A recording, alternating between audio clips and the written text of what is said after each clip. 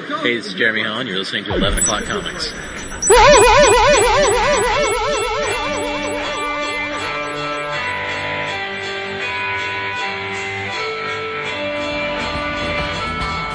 Alright, so more baritone. I like when it's a little deeper. Well, I'm in Dad's office, so it's the ceilings are higher than when I'm at home,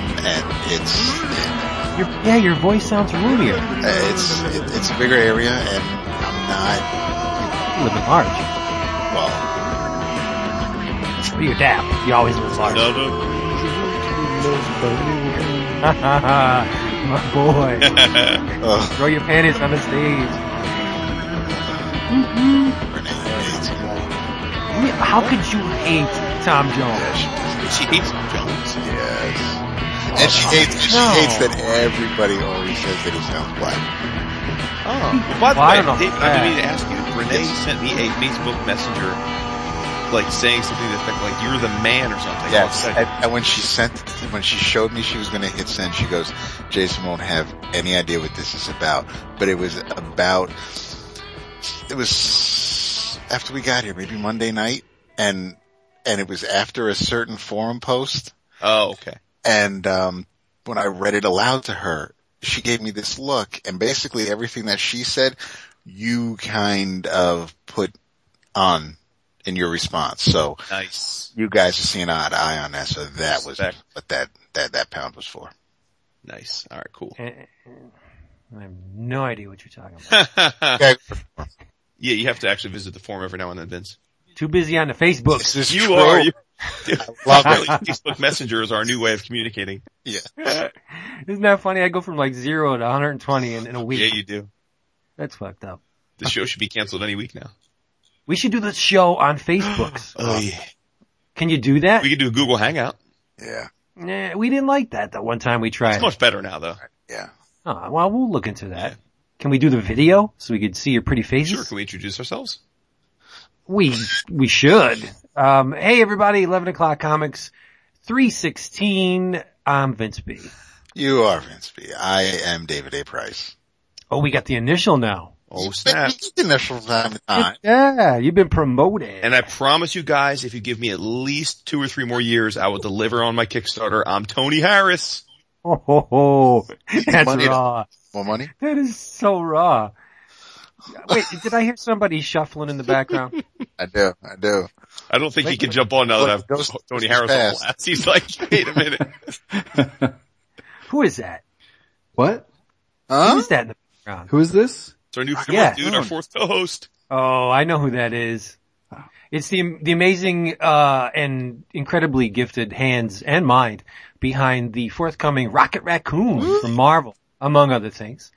Ladies and gentlemen, it's Skottie Young. What's up, everybody? Oh, so glad. So glad to have you here. Returning friend and guest. Yeah. Thanks for having me, guys. This is Skottie's 3rd time on the show. I believe. You do keep count, don't Skottie, that means you're on 1% of all the shows. Yes. Oh, nice. You're a 1%er, bro. Great. We're back to the fucking numbers. 1%er. That's funny. And you don't have to bilk your fans out of thousands of dollars to get cheap comic books. All you gotta do is head on over to Discount. Now see, they can't hear you already. I hope he is at Heroes. Oh, he is at Heroes. Yes. All you have to do is head on over to Discount Comic Book Service, dcbservice.com, where you and your friends and your loved ones and everybody that backs you can get amazing discounts on comic books. 35 to God knows how much off. Usually up to 50, even more. Get this month's specials. From Image, Rick Remender is at the head of the deadly class. It's the first trade called Reagan Youth. This sucker was drawn by Wesley Craig, colored by Lee Lowridge. Cover price, as we always say, for those first-time Image collections is a very respectable $9.99. But for you can get it at half price, $4.99. That's amazing. And over at DC, our good buddy Will Pfeiffer, he's leading the Teen Titans with Kenneth Rocafort in tow. First issue comes out very soon. You can pre-order it now. Cover price $2.99. Your price, David. What are they getting it for? Come on. Oh my God, $1.49. I was told there'd be no math. Jeez. Last but not least, we got scolded for not talking about this last week, but it's only because it's coming in our boxes and we didn't get them yet. From IDW, it's G.I. Joe versus the Transformers, or by its normal title, Transformers versus G.I. Joe. Written by Tom Scioli and John Barber, drawn by Tom Scioli. It's going to be amazing. Cover price, $3.99. Your price, $1.99. Yep. DCBS does not mind late orders or order additions. Get your previews cheap, $1.12. Remember the URL because that's all you need to get cheap comics. DCBservice.com. Go there. They're the best. Oh, yes, they are. Take it away. Welcome, Skottie. What's up, guys? It's good to have you back, man. Yeah, man. It's I'm always glad to come back and chat. I always feel like it's not been as long as it has been, but I think it's been a while. It has been a while, yeah.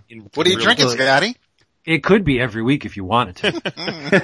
It's a little busy. He's got treats to go to. We should have called him. He's going to have dinner with Bendis, Skottie Young, the official artist of Free Comic Book Day. I was this year. That was awesome.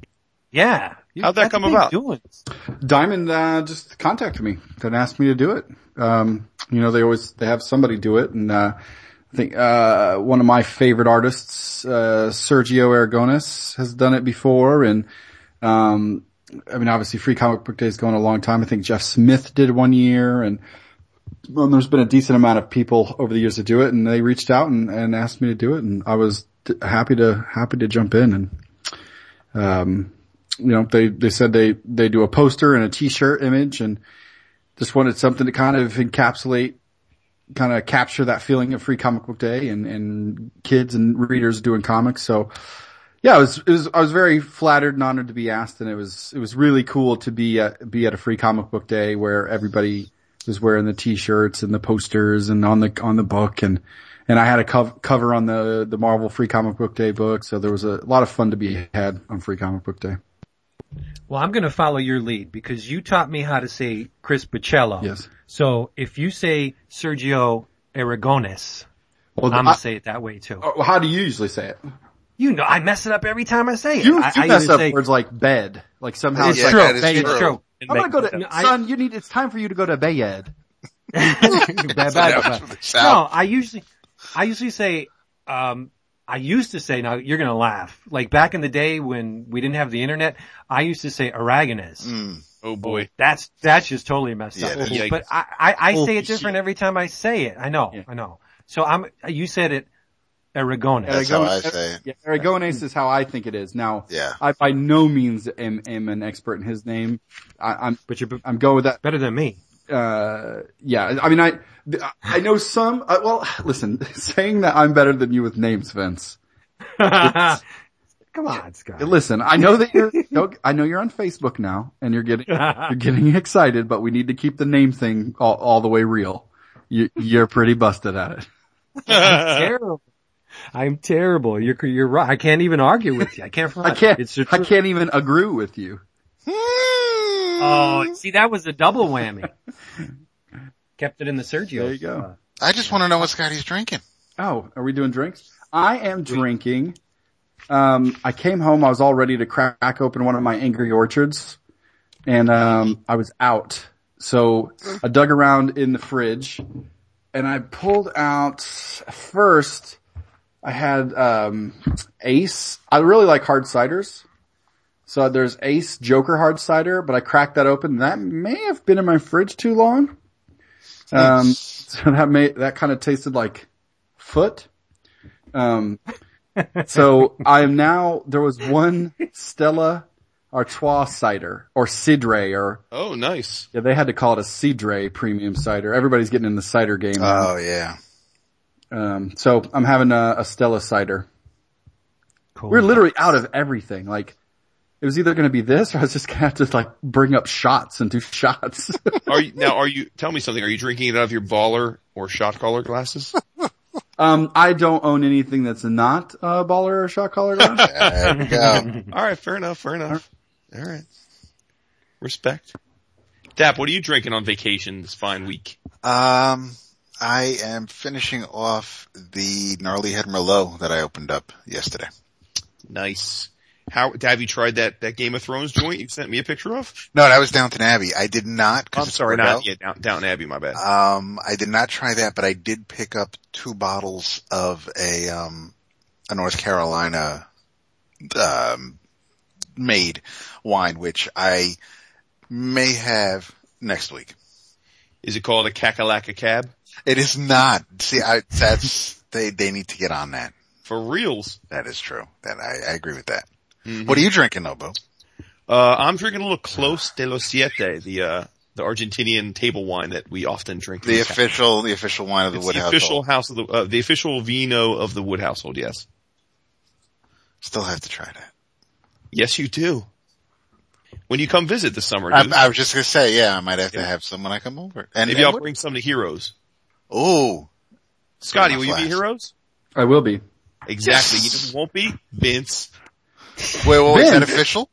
Is that official? I mean, it's no, Jason just assumed. It's 5 weeks away. There's no way Vince is coming. Dude, I'm trying. I'm trying. I'm trying to better myself here. Let's see, better myself or go to Heroes? I don't know. It's a tough choice. See, I would argue that going to Heroes equals bettering oneself. Since nobody cares, cause I'm not a boo in quotation marks. I'm drinking Deer Park sparkling lemon natural spring water. Maybe that's why. Maybe that's why. Kill me now. Asked. But you're not booing. Body's a temple. Oh, Jesus Christ. Yeah. You're half the man you used to be. I know. Hey, Scott, let's talk about Rocket Raccoon, that free comic book day joint. Okay. I mean, aside from the gorgeous cover, I love this Adam Archer's art. It's pretty cool. I think it's really sweet. Yeah, it's fun stuff. I mean, it's not you. Don't get me wrong. I love your stuff too, but this is like a different take on it. This is a more, wow, I don't want to say Disney-esque, but it's a more consumable take on it. Like if you were going to pitch Rocket Raccoon as having no connection to Guardians of the Galaxy and you said, well, let's make a raccoon that's in space. Let's make a cartoon and pitch it to the networks. This is the way you would do it, I think. Yeah, it's definitely fun. I think it was definitely fun. I think it was a good move for Free Comic Book Day and, to have something that was definitely kind of, open for everybody. I enjoyed it. It was fun stuff. Is this the first thing that you've just written and not drawn yourself? What? I didn't. He's drawn. I didn't. He didn't write the Free Comic Book Day one. Oh, you didn't? Oh, okay. Sorry, I thought you did. No. The Free Comic Book Day one was in works a long time ago. So yeah, okay. I had nothing to do with that. I've written the Magneto miniseries that I wrote. I didn't draw, so I did a 4-issue Magneto miniseries a couple of years ago. That Clay Mann drew. Yes. I wrote Deadpool Team Up that Ramon Perez drew. Yes, actually, dude, that's I forgot, I should have remembered that because you introduced me to Ramon at the Hyatt bar in Chicago, and that was before he was quote unquote Ramon Perez, and you were like, this dude's gonna be big someday, and he had just done that book with you, and that was before Tale of Sand came out. So okay, that makes sense, yep. Yeah, so I did that, and then there was some other short stories, like, there for a while in the X universe, during like whatever kind of events they would have each year, they would kind of have that, those issues where, they'd have just some short stories in them, like the Messiah Complex and a few of those events around that time, that, I wrote a couple different short stories. I think, Dan Panosian, drew one. I drew one myself. So no, I've definitely written, and then I wrote the A Babies versus X Babies one shot that Guru Hiru drew, That's studio. Right. Yep. That was good. Yeah. So actually, I've actually written a decent amount more. I've written more stuff for other people than I've actually drawn myself. And I really enjoy it. There's something, super gratifying about thinking the idea up, typing it, and walking the fuck away. Someone else deal with this. Did you ever get Evil in that mode? Like, say you're thinking of a possible outcome to a certain situation, and you're like, I'm going to do this just to push this guy to the limit and see how he either puts up. You know what I mean? I'm like, have just a horse something crashing through a bunch of Kirby tech. Yeah, really. Yeah, very graphically intensive. Well, yeah, my Magneto miniseries was filled with stuff that I would have been pretty mad to draw. I mean, not mad as in this would not look good at the end, but mad as in, oh my God, this is going to take me a while. I think the first issue I have, this is at the time when Magneto was just, kind of flipped over to the X-Men side and was kind of partners with them all.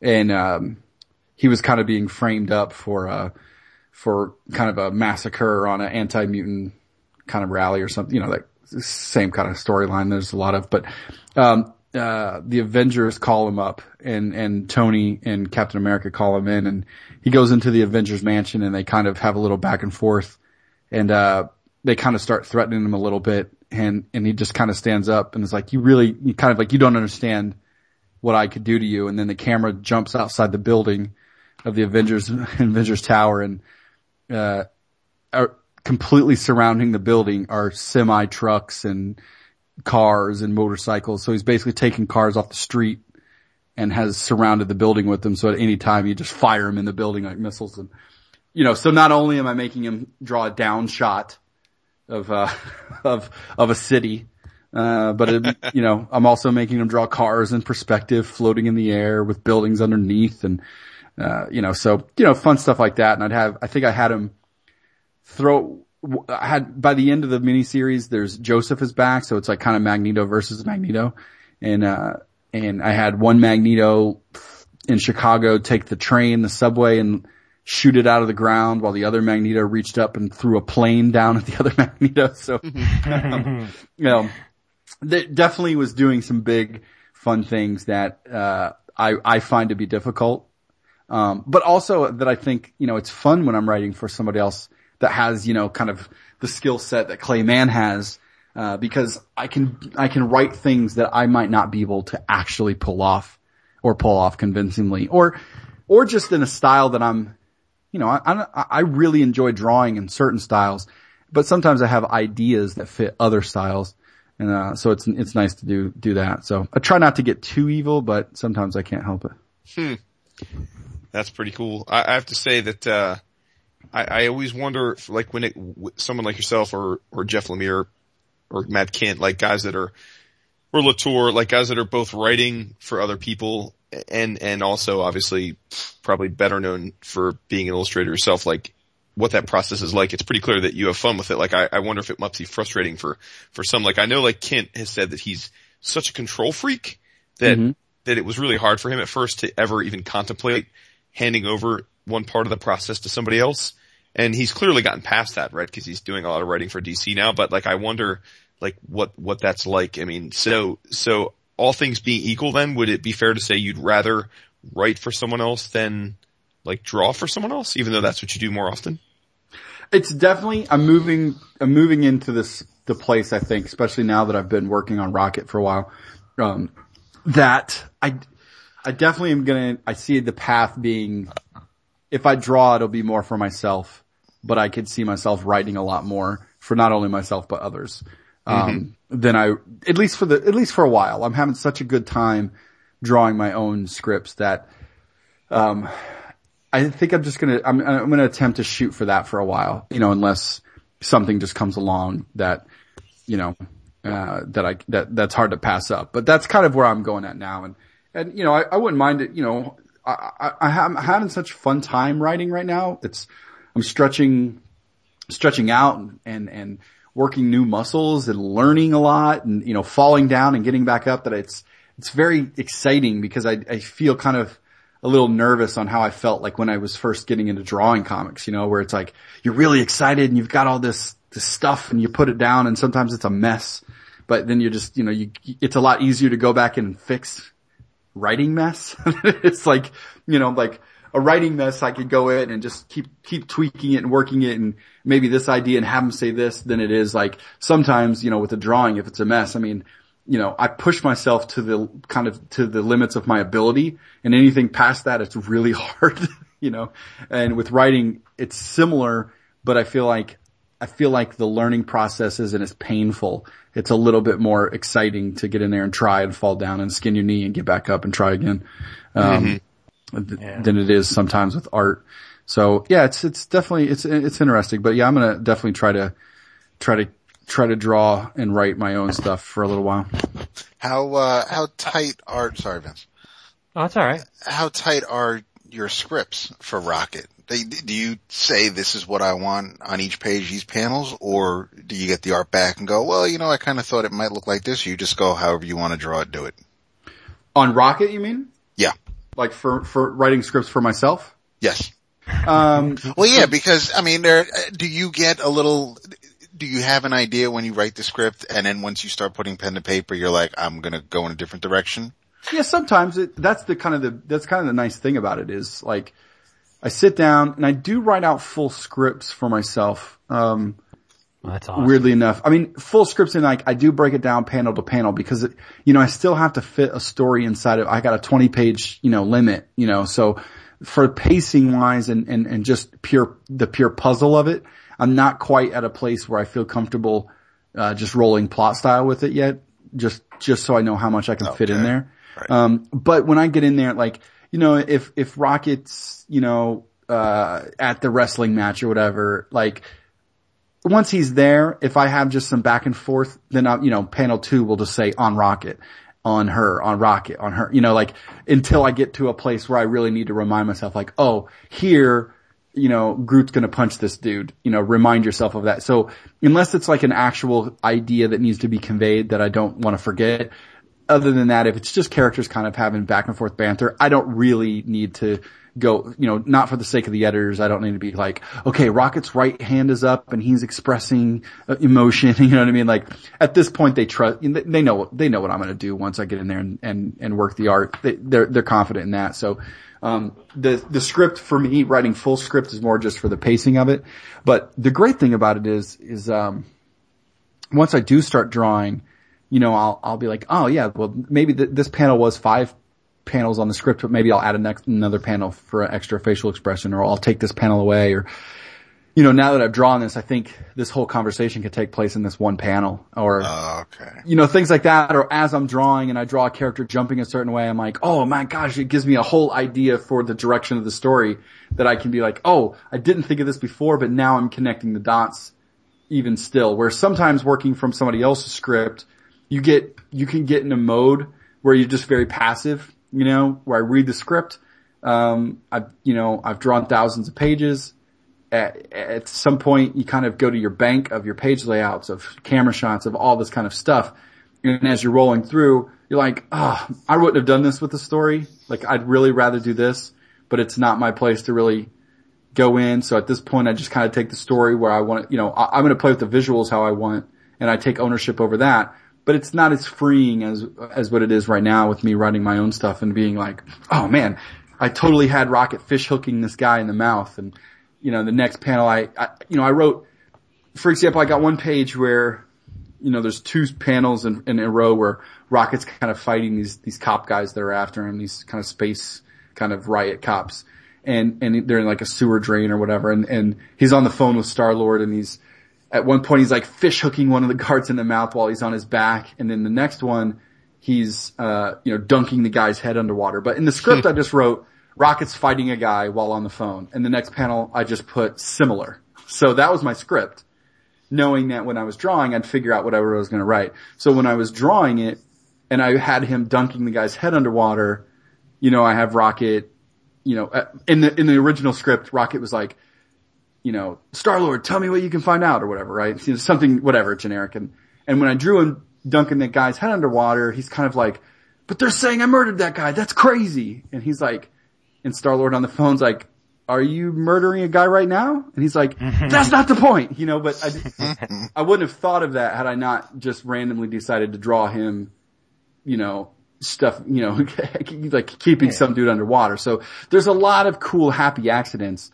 and organic kind of jokes and moments that kind of happen like that I'm having a blast with, I think. That's what I was just going to say. You're growing the story. You're not, you're writing it, yes, but you're letting sections of it just develop at their own pace.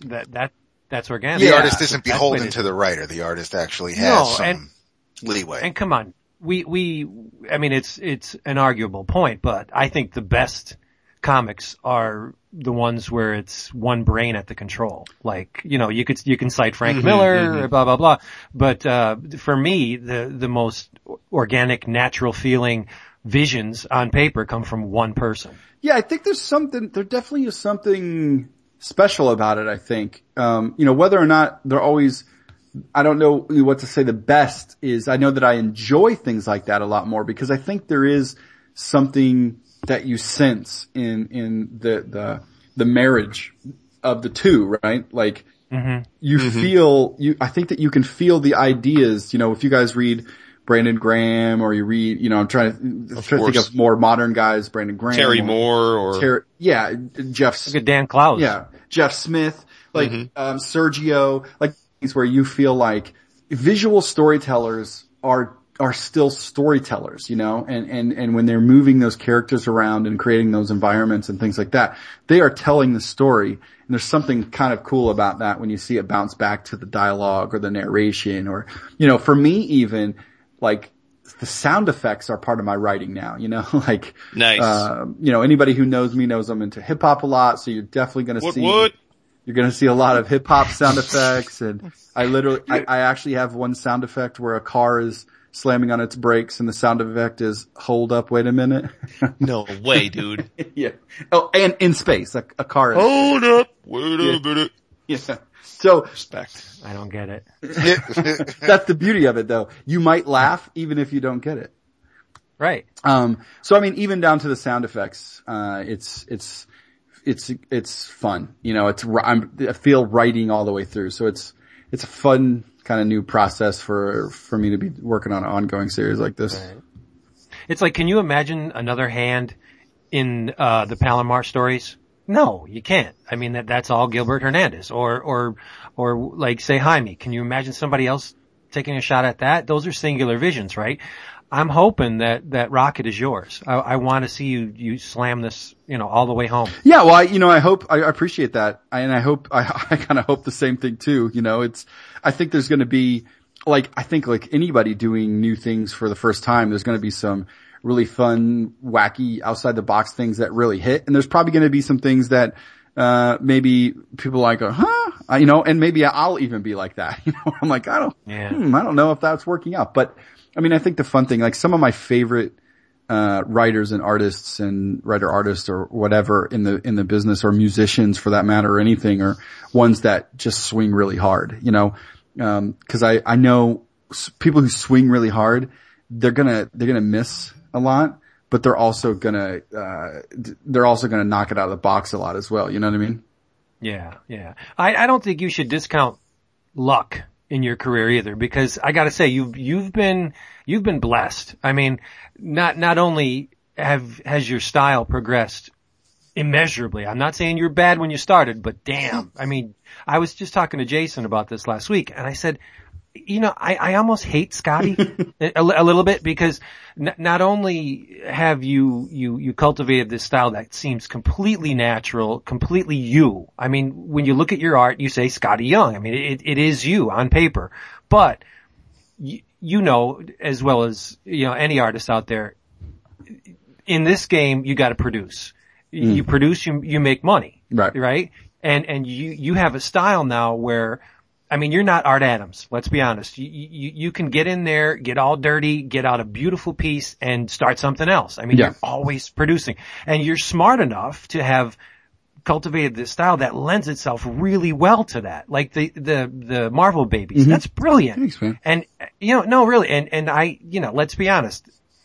You're not putting Art Adams time into this stuff, but it doesn't feel, I mean, you're not sitting down and saying, damn, I got a double page spread. It's going to take me a week to do. That's not Skottie Young. You get it done and it looks completely believable, completely natural. To get, number one, to cultivate a personal style is difficult to begin with. I mean, there's guys who have done in this business for decades that still, haven't found that true voice. And you have it.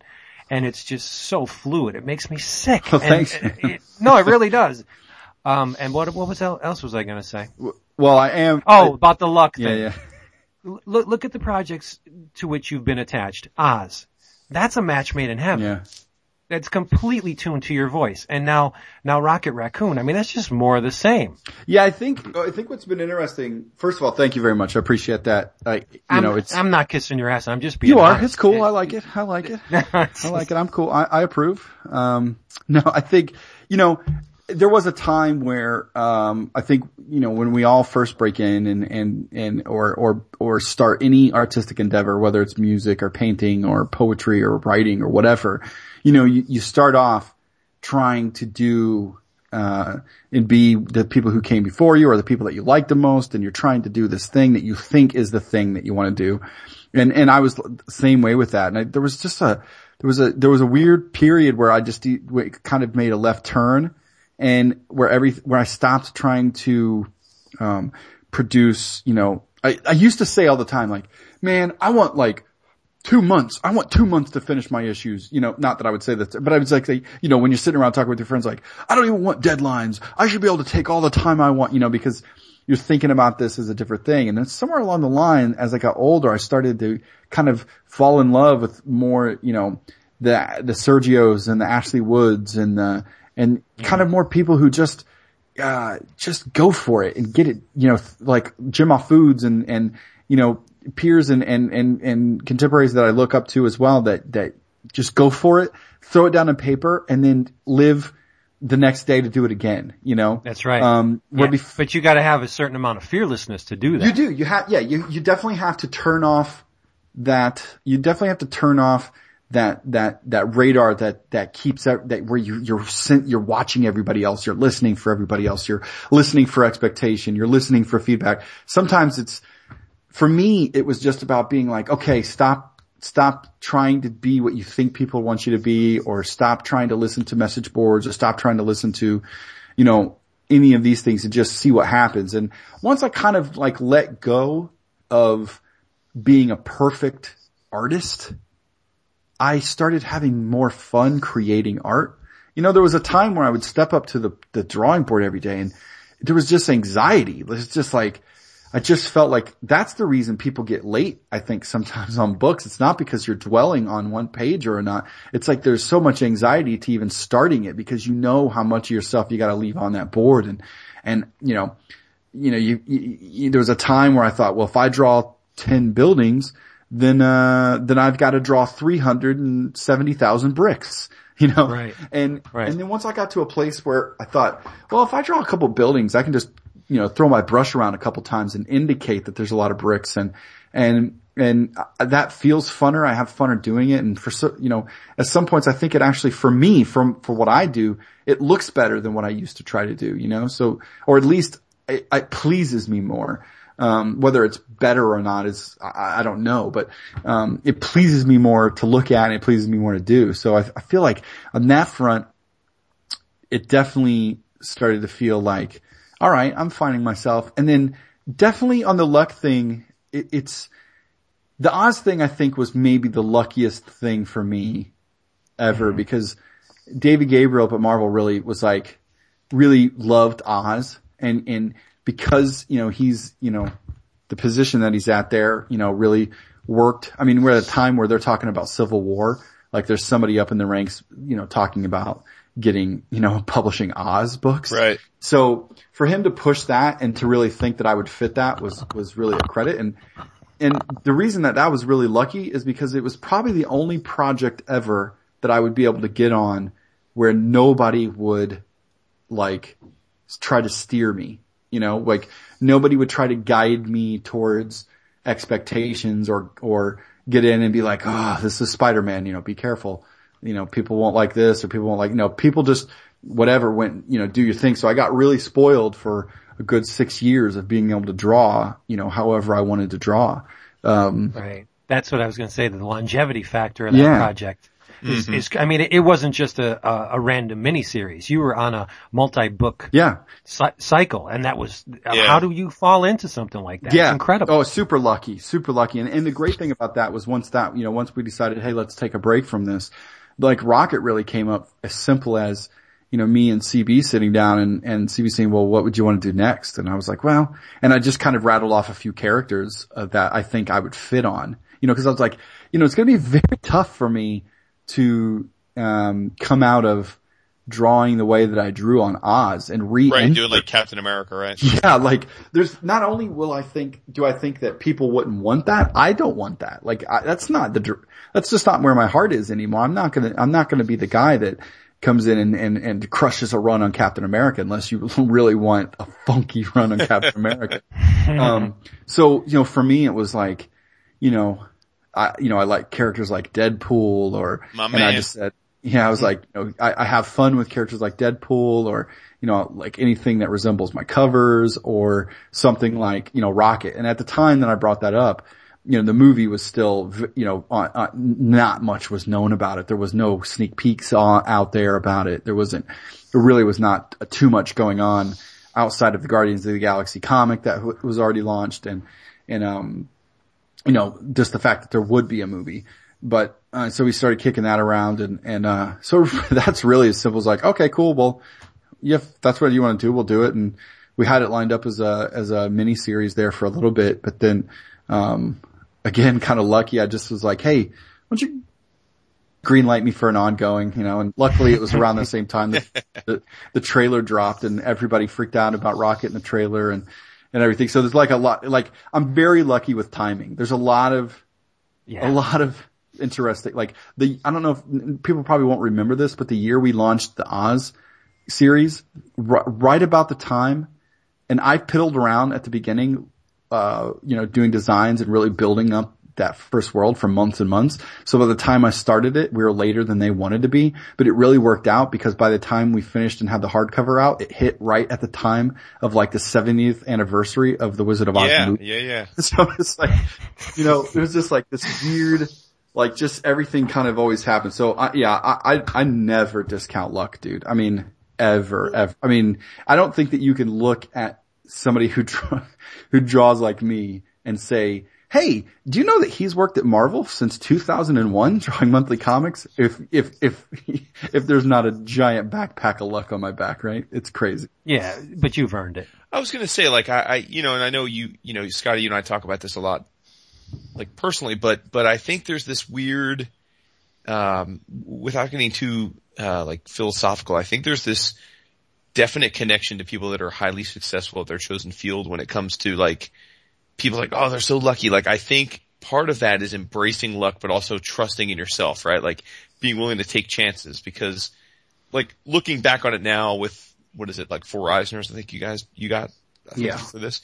Yeah. Like 6 years later with 4 Eisners and being who you are, like it's easy to say, oh, Oz was such a brilliant decision. But I vividly remember, and this was pretty early in our friendship, like having a chat with you on the phone about the Oz pitch and you wondering if it was the right move to take the job. Because, I didn't wonder. I knew it was a terrible choice. I said, right, because you knew it would be fun and you knew you'd get to have your creative chops, but and I remember us having a discussion about Dale Keown, if you remember, like this idea of like, like artists that are sort of prominent and then they go and do their own thing. Right. And then they kind of fall out of prominence and like, were you at risk of that? And I think to your credit, like number one, you were willing to take the leap regardless of that fear. You had that fear, but, and again, 6 years later, you can say that was an unfounded fear, but at the time it was very legitimate. Oh no, it was never unfounded. I feel like the fear was completely justified. Sure. But too though, but to that point in terms of successful people matching luck with opportunity, sure.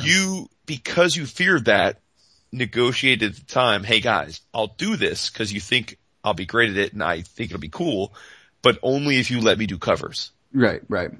And I think that was like such a hugely, successful choice on your part. And you made that choice. Like that wasn't, like they didn't call you up and say, Skottie, we're going to have you do Oz and to keep you in the mainstream, we're going to have you do covers. Like you said, I'll do Oz.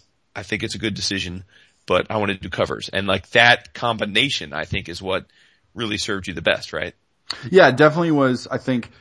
Well, yeah, it was a mix. I mean, I started doing the covers, which allowed me to keep my foot in the Marvel U and draw characters like Spider-Man and Deadpool. And, like, weirdly enough, there was a period of time where I didn't understand why so many people were asking me to do Deadpool sketches at conventions, because I had never drawn a Deadpool book and I didn't really consider myself, I think there's artists out there that are obviously cover artists, that we all know as cover artists, and I didn't ever see myself as that. And then I stopped one day, I was like, oh, I've done like 18 Deadpool covers, I did a huge run on the Deadpool covers there for a while, and I'm the proud owner of one, so. Yeah, I mean, I just didn't realize that at the time when I was working on them that I was doing like a cover run, which is funny to think back now. Like I thought, oh my God, I did 12 covers in a row, Yeah.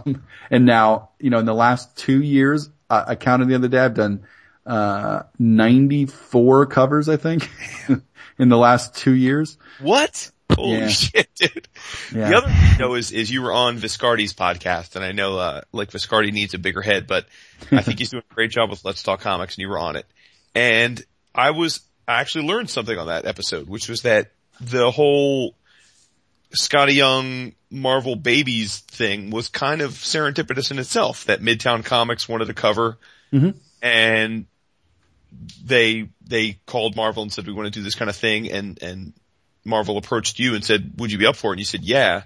And then that kind of like started this humongous groundswell of interest in you doing these, these baby images, which I think are, you're synonymous with that as you are with Oz now. So like that kind of speaks to your saying about like luck is a part of it. Like you were approached to do something kind of serendipitous. You said, sure, why not? And then that became this humongous thing that now is a pretty significant part of your resume and your income. Like this idea that you do like, huge. Characters. Yeah, that's probably maybe that's one of the most unexpected, crazy ones of all, I think, of all the years I've been doing this.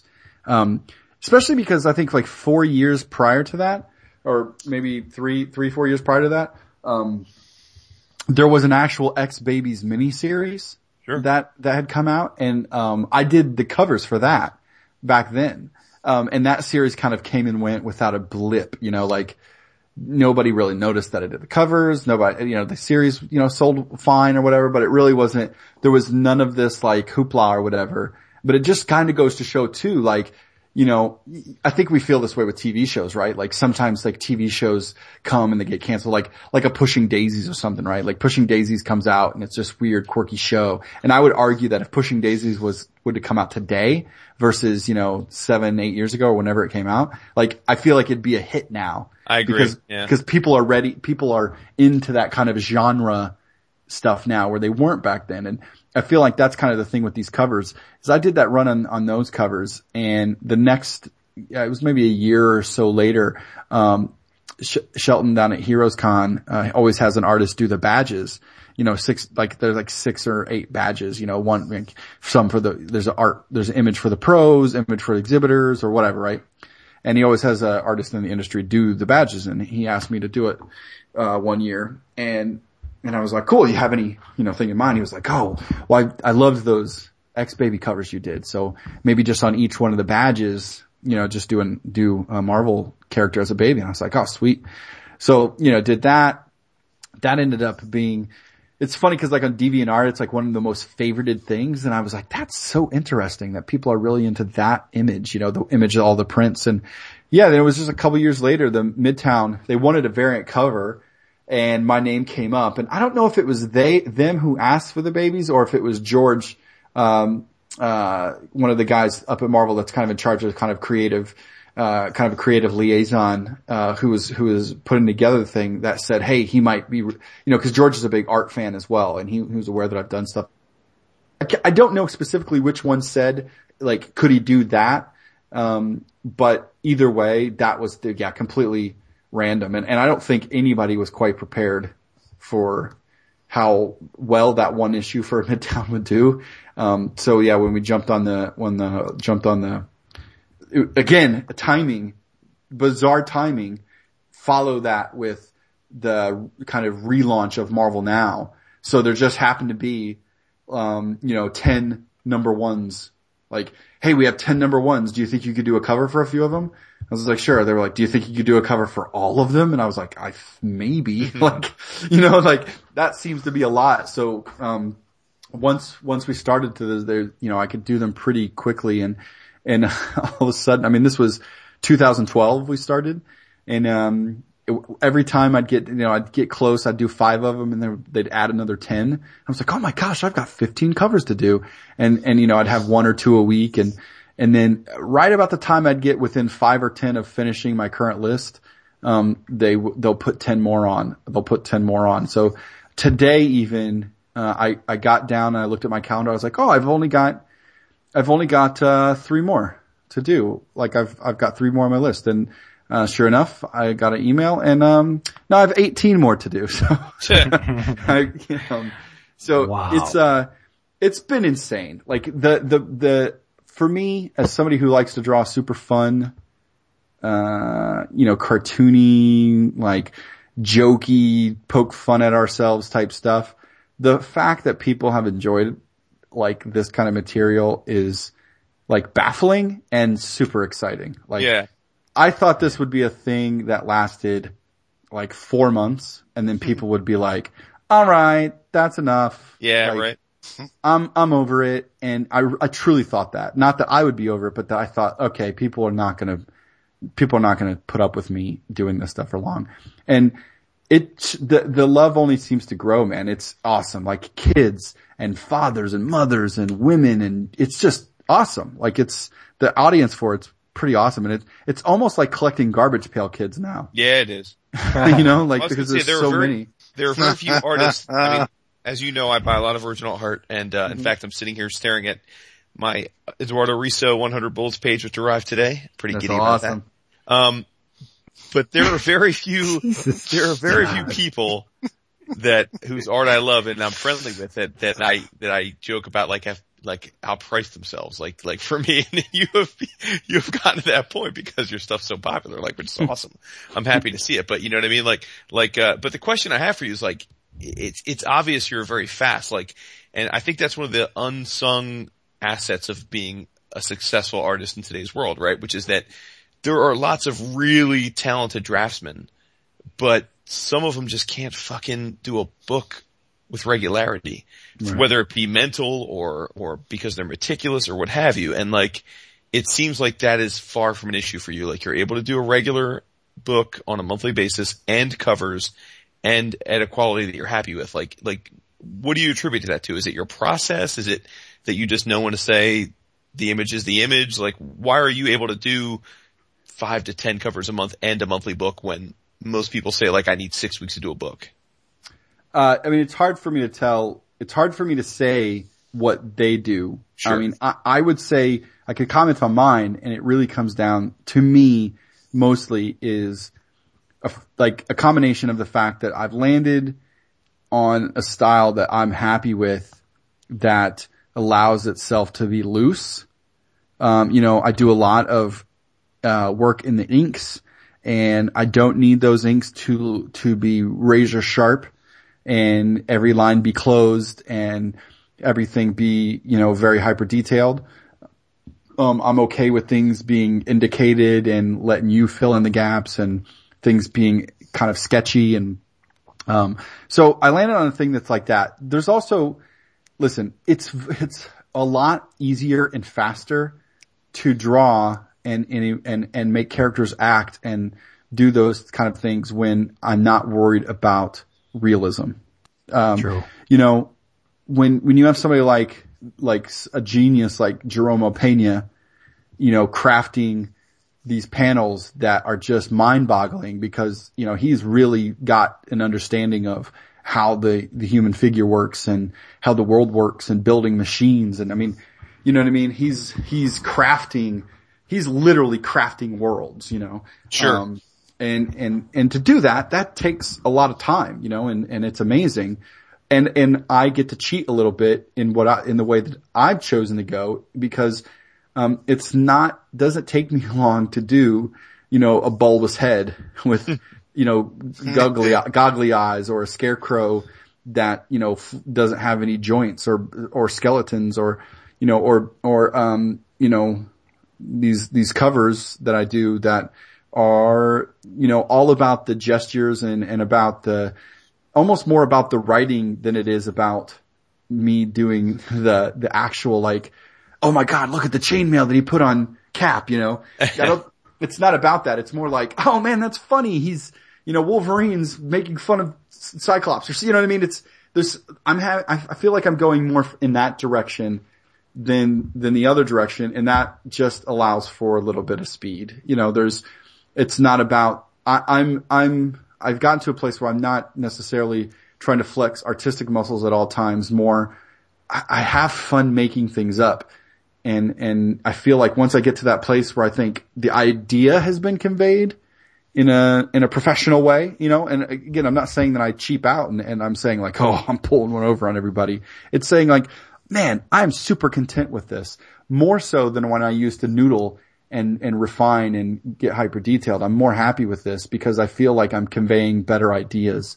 Cause I also think there's something have you guys ever seen Sergio draw? Like, at some point you should YouTube, there's a couple talks that Sergio gives at like conferences and things. And while he's telling you stories about him and Stan Sakai being, overseas at some dinner or whatever, he's on a monitor just drawing and he'll just call out to the crowd and he'll ask for like, a word or two words and he'll combine those words. And while he's telling stories of dinners in other countries, he's, drawing gags on the fly. And the people have hot dog fingers and nothing really works if you really stare at it too long. But he's drawing from the gut and there's a lot of instinct and there's just a lot of like raw energy and he's smiling while he's doing it, like he's like laughing and he's smiling. And I think one of the most important parts is he's drawing, but he's also telling these stories of his travels and his time with friends and his time with family. And there's something about that, you guys have probably talked to enough artists to know that, a lot of talk is of like, oh my gosh, I haven't left the house and, like I haven't left the table and there's a lot of stuff like that. And I was like that for a really long time. I just felt like why am I drawing comics and I don't like life that much, right? Right. Not trying to get depressing or anything, but it just got to a place where it seemed like I was frustrated more than I was happy. And that didn't make sense because I didn't go to an office job, right? I went to a drawing table, but, so for me, it just turned into like figuring out how to be able to do it what kind of rules or lifestyle changes do I need to make sure that I'm making the kind of comic books that I want to make and making the kind of art that I want to make, but also making sure that I get done at 5:00 and, me and my son go read books or we go to the park or we go, outside and pretend that he's, Fix-It Felix and I'm Wreck-It Ralph or whatever, right? And that can happen. And so it's a big combination of all that. But again, there was a time where me picking the style that I chose, people try to talk me out of it and tell me it was a bad idea because nobody likes that kind of thing and it's all about photorealism and, so it's been a good thing sometimes for me lately, especially. I think we're in this really zone of light versus, a couple of years ago when everything was kind of about the dark. So it comes and goes and changes. And right now it seems to be everything's coming up roses. So we'll see in a couple of years. Well, good for you for proving them wrong. Yeah, shout out to Bax too. There's I think there's great beauty in simplicity. If you can say it in 3 lines as opposed to 100, it has the same, if you're doing it well, which you do, it has the same emotional impact where if it took you 10 minutes or 10 hours. But, as well as most artists out there, that you gotta be really careful when you're growing that style, because once you get widely known for something and you switch it up, there's a great danger in that. Like, look at John Byrne. John Byrne was known for a certain style, which he did very, very, very well. And then once, he and Terry Austin kind of didn't team up anymore and Byrne inked his own stuff, people were like, what? This doesn't look like Byrne. This is scary. I don't understand this. Right. And say, look at George Perez. If Perez wanted to suddenly switch it up and draw like Sergio, people would have a shit fit. Well, Jim Lee, right? Jim Lee gave that, we talked about this, I think, on the show when he gave that interview a few years ago where he said that he would love to change his style, but he felt that he really couldn't anymore because there's a Jim Lee aesthetic and people expect it to look like that. And so he's stuck doing that. And that was depressing. I'm like, really, dude? Like, as an artist, wouldn't you, like, you're Jim Lee, like, can't you switch it up? But yeah, I know what you're saying. The one time he did though, he tried aping Frank Miller. Yeah, well, yeah, but that was still Jim Lee using Frank Miller shading, shadows. So it wasn't really a stretch. But no, you got to be really, really careful in finding that voice, because it could bite you on the ass after a while. I mean, I'm sure, I don't know him personally, but I'm sure Art Adams has times where he's just like, damn, you know, I have to draw every window in this building, every blade of grass, and it looks fantastic when he's done, and he certainly gets compensated very well for it. But I gotta wonder if it's not a chore for him at times.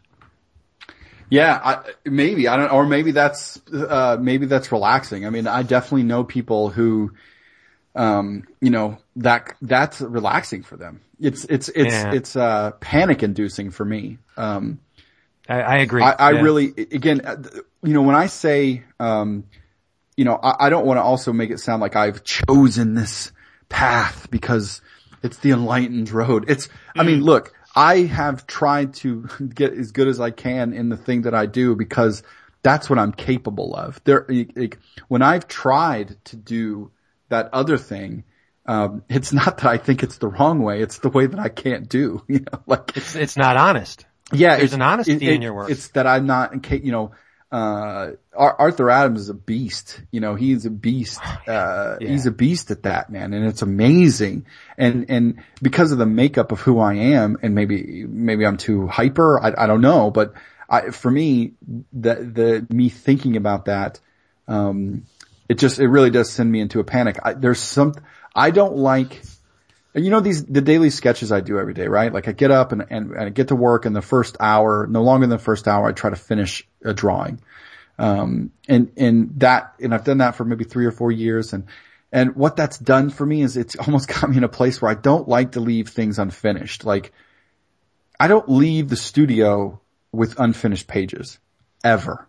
Like, so that means if I finish a page at 4, then I find something else to do in the last hour of the day. You know, like reply to emails or fill an interview or, you know, update my store or whatever, right? Like do something else work related that doesn't involve starting a page, because, you know, where my OCD lies is not in like, you know, doing 2,000 windows and 4 billion bricks. Mine lies in like, if I start it, it has to get done. I like to finish a thing, and because I don't know if I'll be able to like kind of get back into the same feeling the next day, or, I mean, it's kind of like even when I do books, like I pencil an entire book and then ink the entire book, instead of doing, pencil and ink a page, then pencil and ink the next page, because I like to just stay in the same discipline and kind of get in that groove and just write it until it's done.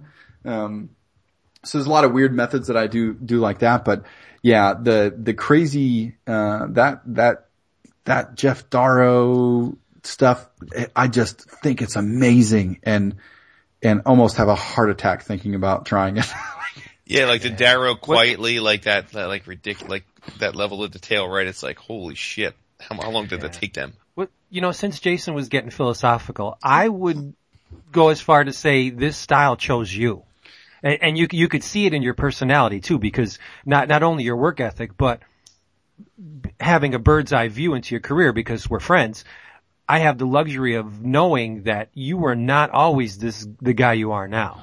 I mean, there was a time when Skottie was an angry young dude. Sure. And, you know, but you've accepted, I think you've accepted the world on its own terms now, instead of trying to change things that, you know, no one in their right mind could ever change. You have this, I don't want to say kindler, gentler, but you realize that there's a place for you and you've accepted it. Yeah. And it's almost like accepting, yeah. It's less about finding, I think for me, what I've realized is it's less of saying I found a place for me, and it's more for saying, hey, I just came over here and built a place. Like, right. You know, okay. For like kind of my people, you know, or the people who are like-minded like me, you know what I mean? Like, and that's what I felt like I noticed over time was like, I don't know why I had such a desire to get in and try to win over like these people, you know, like, why aren't you you know, it's like, I think when you're young and you're trying to get into the thing, you're just like, hey, comics, you guys need to accept me and I'm going to change comics, right? Sure. Like, you guys should allow people like me to draw X-Men like that was my attitude at one point. And then it was like, oh yeah, I should just go over and draw this. And the people who are into this will come over here and we'll have a nice cool party and grill out some burgers and stuff over here. And we'll, it definitely calmed me down a little bit. And the irony is that you drew X-Men, it's when you're not looking for it is when you find it. Well, dude, as we have often joked on the show, like, Skottie drew Pixie like Pixie should look, and then all of a sudden he stopped drawing her and Pixie became like a 20-year-old porn star, like with wings. Right. Yeah. I miss Pixie. She's still out there, dude, doing her thing. Every now and then I get a convention sketch of her, and it's always fun to go back and give her a little doodle. I guess I shouldn't say that, sounds kind of dirty. I meant draw doodles of her. Yeah, you did. You said diddle. That's true, yeah. That was pretty wrong. Is Casey gonna listen to this? Yeah, I'm gonna have to make her now. She'll think that's hot. Yeah, she will. So, listen, as much as I know Skottie loves talking about Skottie, he is just kind of supposed to be joining us tonight. Yeah. About Skottie. So, I have to give credit to a longtime listener of our show, Mr. Tom Morris. He started a couple forum threads, and the forum can be found where, David? Forum.bullpenbulletinspodcast.com. Yes, sir. He started one maybe a week or two ago saying the hypothetical, you're on a desert island, you can only save one person's comics work. Would you save Alan Moore or Frank Miller? And that fostered a lot of discussion. Then he followed it up this week with a same question, you can only save Jim Lee's work or Todd McFarlane's work. And although this is hardly a new idea, it's fostered a lot of fun, I think good-natured back and forth for people kind of arguing each side of these debates. So knowing that we were to do the show tonight and that Skottie was going to be on, I asked our social media faithful to throw out tandems along the same vein, like, and you have to pick one. That this is not both are great. This is we know both are great, and it's people that are relatively equivalent, and it's one's going to cease to exist, one's going to be saved. Who do you save and why?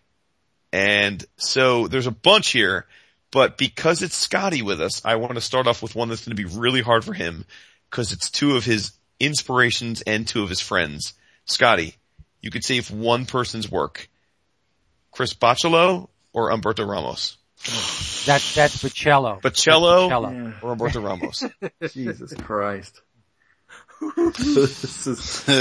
That's evil. Hey Skottie, hey, do you want to come on the podcast tonight and completely just cut your own throat? Sure. All right, I don't have to answer it, but we'll answer it. No, I will. I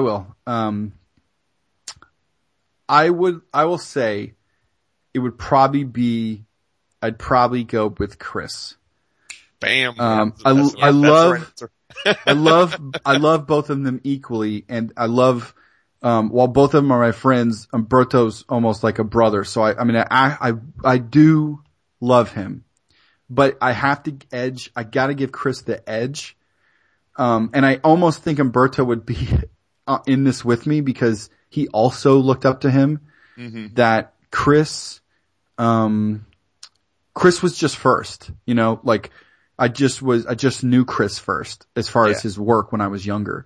And fell in love with what he did, on Generation X and Shade the Changing Man and Death and stuff like that. So Chris truly was maybe one of the first artists that I came in contact with that made me realize that comics could be different than muscle memorization, Right.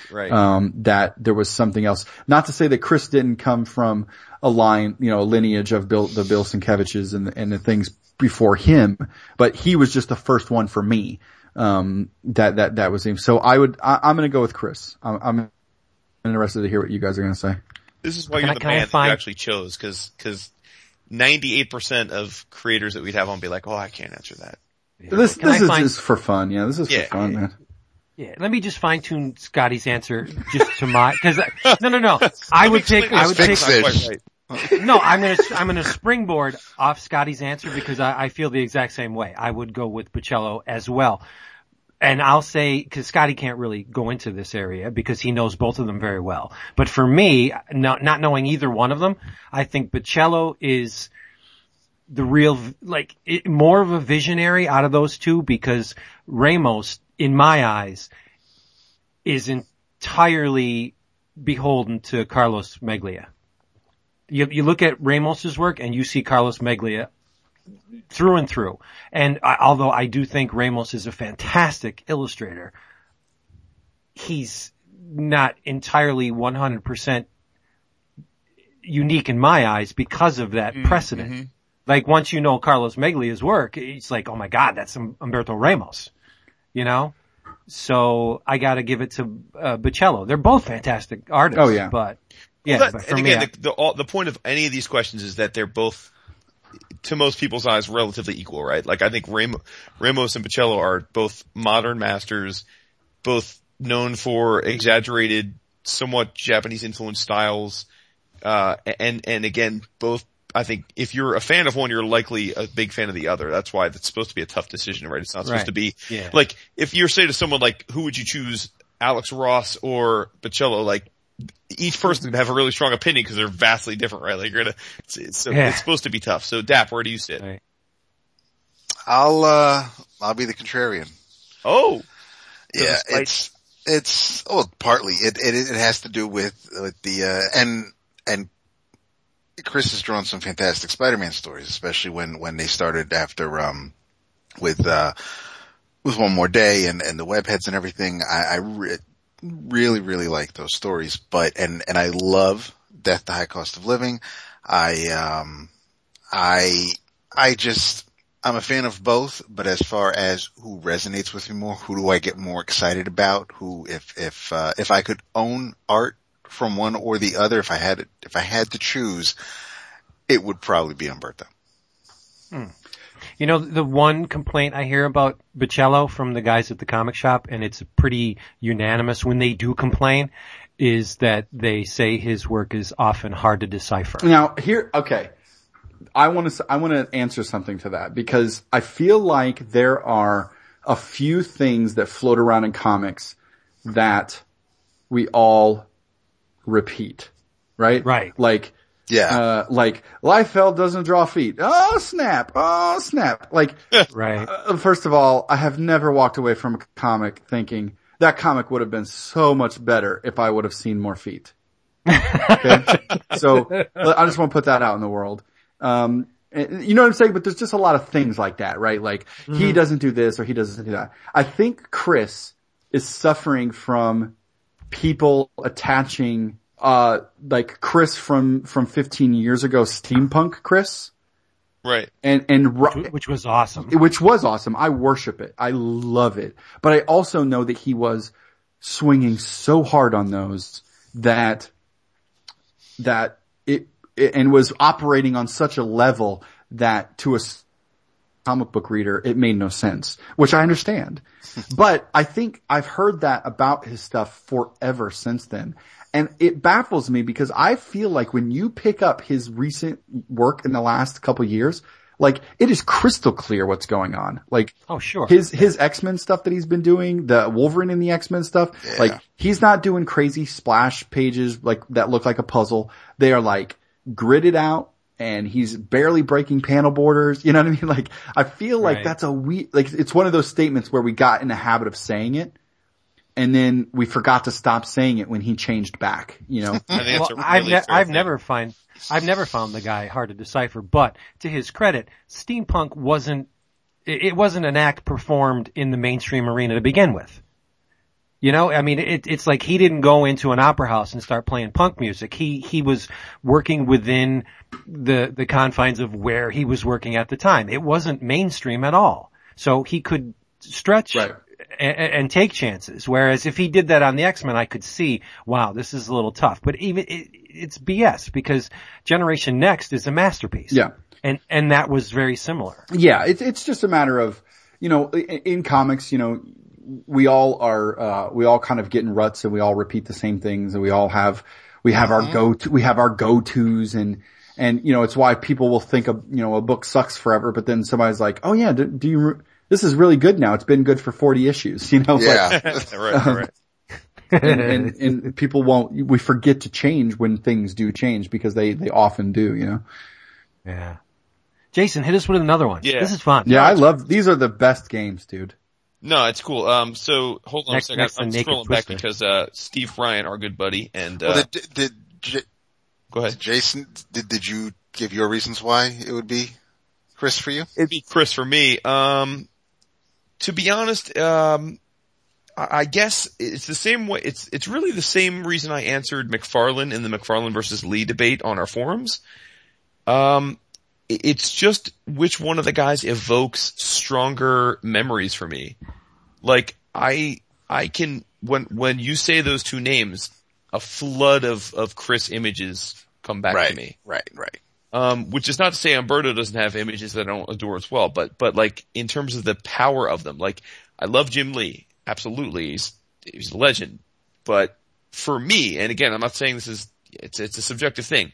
For me, I am flooded with 1,000 specific panels that McFarlane has drawn in his life that are as fresh to me now as I sit here talking about it as they were the day I got them off the stands. What's interesting with that is that whereas I would expect, because of the work Lee has done, for you to think differently, but in this case with Chris versus Humberto, Chris has drawn more of the things you're into. You weren't into Impulse from DC. You're not a big Spidey guy. So there are things that Humberto, there was Crimson, but there may have been things that Ramos has drawn over the years that wouldn't necessarily be in your wheelhouse. Yeah, I think the Humberto Chris thing is that one could be easily thrown into the category of, which side of the line, what kind of comic book reader are you? Because, Humberto has clearly been a Spider-Man guy for a good chunk of his career. Yeah. And Chris is nearing, the 15, 20 year mark of drawing X-Men, working on the X-Men titles. I think you just hit the nail on the head for me, Skottie. I mean, as you know, I'm a much bigger X-Men fan than a Spider-Man fan, so yeah. Yeah, and obviously, David is a big Spider-Man fan. Yeah, so I mean, these artists, like, because you have to say, like, God, I mean, they're both masters. You just go, but I tend to lean towards this stuff, that's his world. So I think is what makes the McFarlane Lee thing so interesting in Jason's response.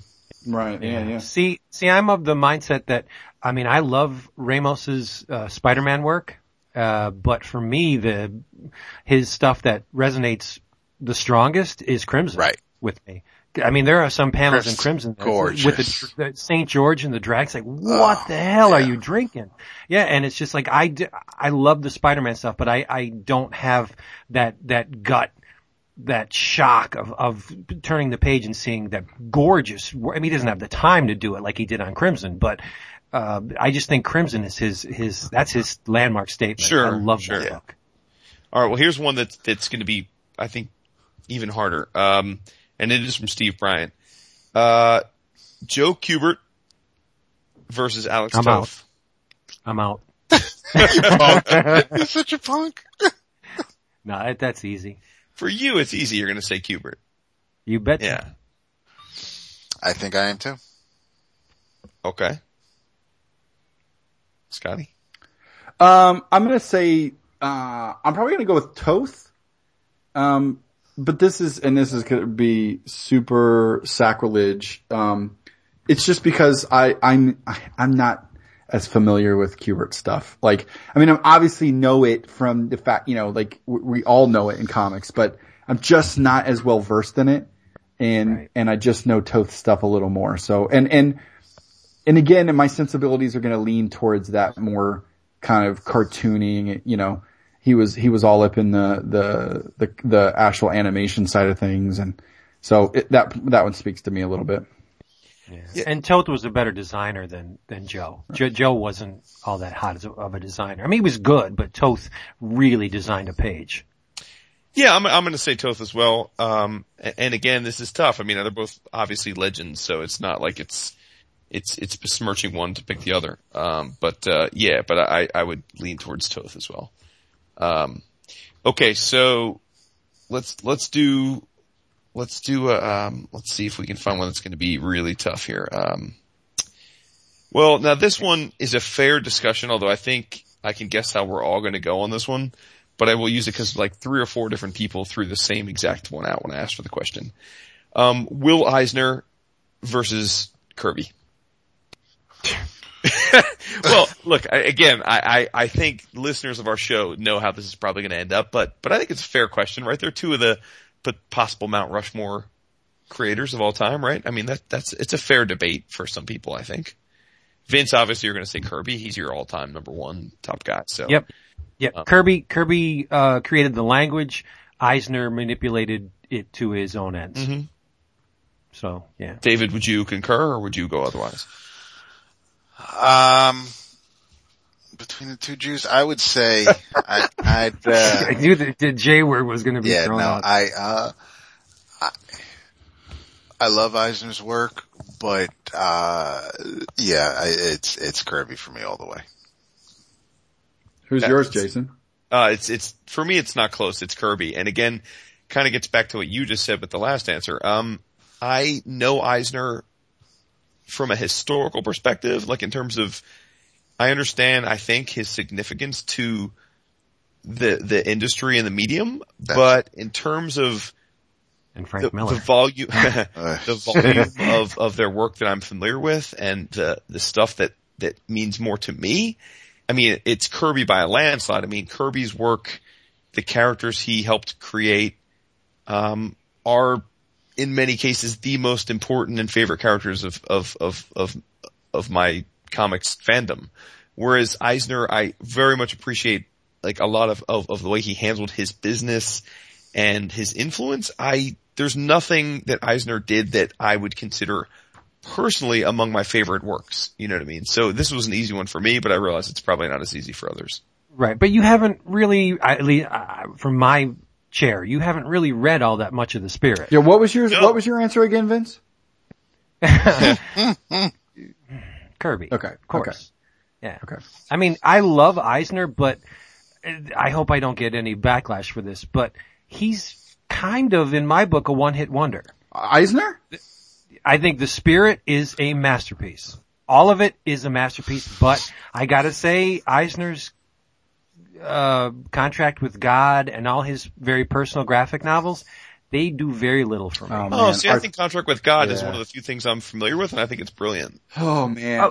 It's brilliant, but that airy, Casey at the Bat style that he has on that, where there's a lot of space between the panels, and I would much rather see his tighter Spirit work. Fucking killing me. Listen, I'm gonna write a letter next week. Oh, that's okay. You're picking Eisner? Yeah, I'm gonna go with Eisner. Wow, that surprises me just because I figured Kirby's he's known for such creative visuals, and I think that's more identifiable with your own, aesthetic. Yeah, don't get me wrong. Again, I mean, it's a super tough choice. Yeah. Definitely not saying that one's bad, one's good. It's just saying for me, right. And again, this goes back to the fact that I did not grow up, as a typical comic book reader, like a superhero wise. Like I grew up reading Mad Magazine, Archie comics, like Ralph Snart. And there we go. Ding, ding, ding. You know what I mean? He said it. Like odd things like that. So for me, when I see Eisner, it makes me feel like Mad Magazine alone for me, I see a lot of the same roots that Jack Davis came from in that's my dog, dude. Yeah. You know what I mean? So for me, the cartoonist in Eisner. You call Jack Davis a dog. My dog, dude. The cartoonist in Eisner just wins me over, man, because there's so much expression and emotion and in his work that honestly it's surprising that I actually don't see more conversation about him. I mean, obviously we hear about the Spirit a lot, but I feel like because the rest of his works, they don't float around in comic book proper as far as publishing goes. You know, they're not part of regular comic book catalogs. Like you don't see, they're not easily found. They're not, you know, they're not every bookstore you go to. It's actually a weird, I find his catalog behind. And so for that reason, I don't think a lot of people have it or know what his catalog is or what, like where it's at outside of just knowing that he did the Spirit. But like you said, like Contract with God, when I look at that, there's just a fluidity and emotion to his cartooning that just slays me, man. And obviously Kirby is a great creative mind, but for me, it just goes down to that wasn't a thing that I grew up, that wasn't comics for me at the time, you know, so I missed out on all that and whatever it is that Eisner does reminds me of the stuff I did come up on. Sure. So yeah. Yeah. And look at Eisner's influence. I mean, one of my all-time favorite artists probably wouldn't be doing it if it wasn't for Eisner, and that's Mike Ploog. I mean, cause Ploog apprenticed under Eisner and they both have similar styles and all that. So you look at Eisner's influence and yeah, the guy cultivated a lot of individual voices, but I think the Spirit is, like I said, it's everything I want from Eisner's in the Spirit. Those other things.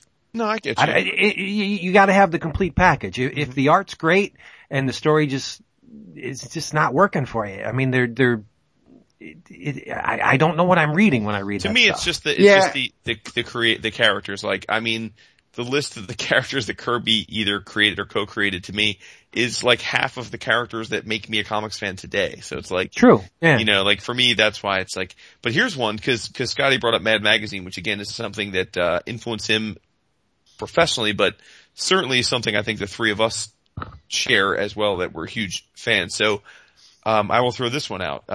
And we kind of gave away the lead here. Jack Davis. Don't say Mort Drucker. Okay. All right. Switch it up. Jack Davis, Wally Wood. Ooh. Very different style. Oh, jeez. I'll go first since see everyone's sighing. That was you know what? That was like a perfect Mad Magazine sound effect. Exactly. Orchestra right there. It's I like, love them which both. one's better? Yes. I mean, Jack Davis or the, they are two of my favorite illustrators of all time. It's a dream of mine that is not yet fulfilled to own artwork from both of them. But for me, there's something about Jack Davis. Like some of his really like tertiary, minor little teeny tiny page like panels come up for sale sometimes at auctions, and I always want to bid on even the most inconsequential Jack Davis art. Like it's just something about the way he cartooned that just hits me at my core.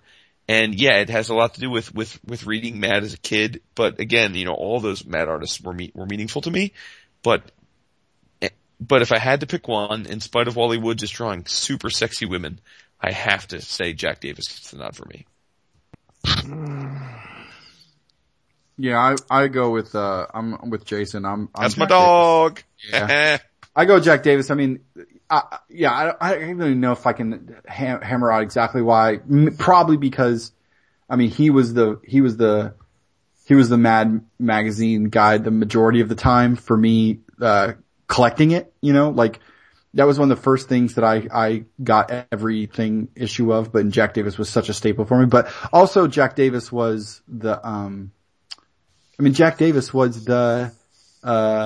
he did so many movie covers, posters, you know, like I spent a lot of the, you know, 80s and, you know, riding my bike up to Small Town Video. It literally was fucking called Small Town Video. Like riding my bike up to Small Town Video and just, even if I couldn't rent the movie, I would just walk the aisles and look at them because there was artwork on them. And back then, you know, everything was painted and everything. And, you know, he did such cool movie posters and stuff. So I feel for some reason it evokes, like you were saying earlier, there's a memory trigger there, and Jack Davis just hits that memory trigger for me. Boys? Jack Davis. My boy! It's, and just like Eisner Kirby, I absolutely love Wood. I love his contributions. I respect what he has done for comic books, but, and strips and Mad Magazine, but,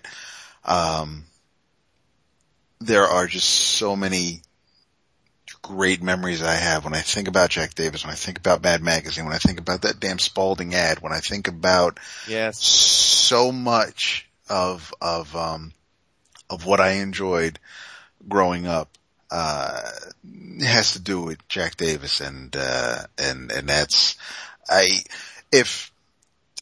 for me, I would look at it like, would my life, if I look back on things and if there are things that I could miss, would it be Jack Davis or Wally Wood? And I could miss Wally Wood stuff. Mm-hmm. Yeah, Vince is struggling. I don't know. Getting mad. I can't do it. No. You have to, dude. That's part of the game. Do it, bro. I can't. Bro, you have to, dude. You have to. 1, 2, 3 pick. No, it's not that easy. That's the problem. Throw it out there. I mean, even if it's 51% to 49%.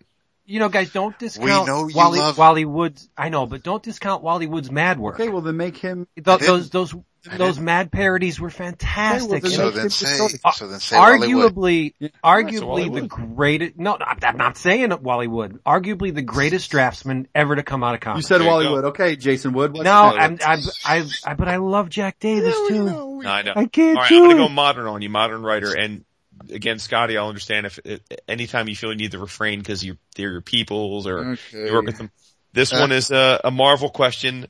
Bendis, Brubaker. Discuss. Oh, I can go. Okay. I'll go. Go ahead. I'll go Bendis. Yeah, for me, this is just, again, this isn't a skills thing. This is just a taste thing. Sure. I've generally, I don't know, powers for me, I guess, I know you put it as a Marvel thing, but while his Marvel stuff's fine and great, I adore Powers. Like, I've reread Powers, well, I don't know how many times I've been through all those trades, but every now and then I just go through and do a reread. I enjoy that series so much. So just for Powers alone, I fall on the Bendis side. Okay. This is easy for me. Okay. Bendis. It would not be so easy if not for Bendis's all new X-Men. The guy has single-handedly reignited my love of the X characters. I like it. Whereas, yeah, I like Brubaker. I thought his Captain America stuff was really good, but, not on my top 25 list of writers. Mm-hmm. Whereas, before all new X-Men, Bendis at least was in my radar, for his Avengers stuff, and, you know, Powers is great. I think it's default by Bendis by default. David? I think when I think about Brubaker and it's through no fault of man, it's, I think of Captain America and I know that he wrote a lot of things and drew some of them before Captain America, and he's done a lot since then. But aside from Captain America, he also has that, you can kind of tell when you're reading a Brubaker comic. There's that feel that it has with espionage or criminal and, there's just, you know what you're getting with a Brubaker comic. So I have to go with Bendis because of the, because of the just the breadth of his work. I think he's more versatile too. That's exactly what I'm getting at. There are just I'm not saying he's Alan Moore, but there are, whether you're going to read Ultimate Spider-Man or All New X-Men or Powers or Guardians of the Galaxy. the Fortune and Glory. There's just this, yes, he may have overstayed his welcome on Avengers, but there were a lot of fun things in that Avengers run and things that spilled out from it and things that had people talking about what was going on. And even if they were talking about characters talking in the goddamn comic, there was a lot of things going on that Bendis has written that I think people really have enjoyed more than they have it. And I'm glad I got to read pretty much most. I still have to start Powers. I have a couple of the older hardcovers, so I'm going to eventually. That's on my list. But so even without me having read Powers, I still have to give the nod this time to Bendis. Yeah, the reason that the Avengers is Marvel's powerhouse franchise is largely because of Bendis. I'm not saying there may be a lot of Bendis in the movies, but I'm saying the reason why Avengers has sold so well in the past, as opposed to being, just the book where all the big Marvel characters gathered in, that's Bendis. He made that book. I guess I'll be the dissenting voice here. I'm going to say Brubaker. Wow. And again, these are tough choices. I mean, Bendis is legitimately, arguably the most successful writer of mainstream comics in the last 10 years. But I guess unlike Skottie, I never felt engaged by Powers. I read it a few times or parts of it a few times and never felt like that gravitational pull to see it through. Whereas anything I've ever tried of Brubaker's, I've had to complete the whole thing, whether it be Criminal or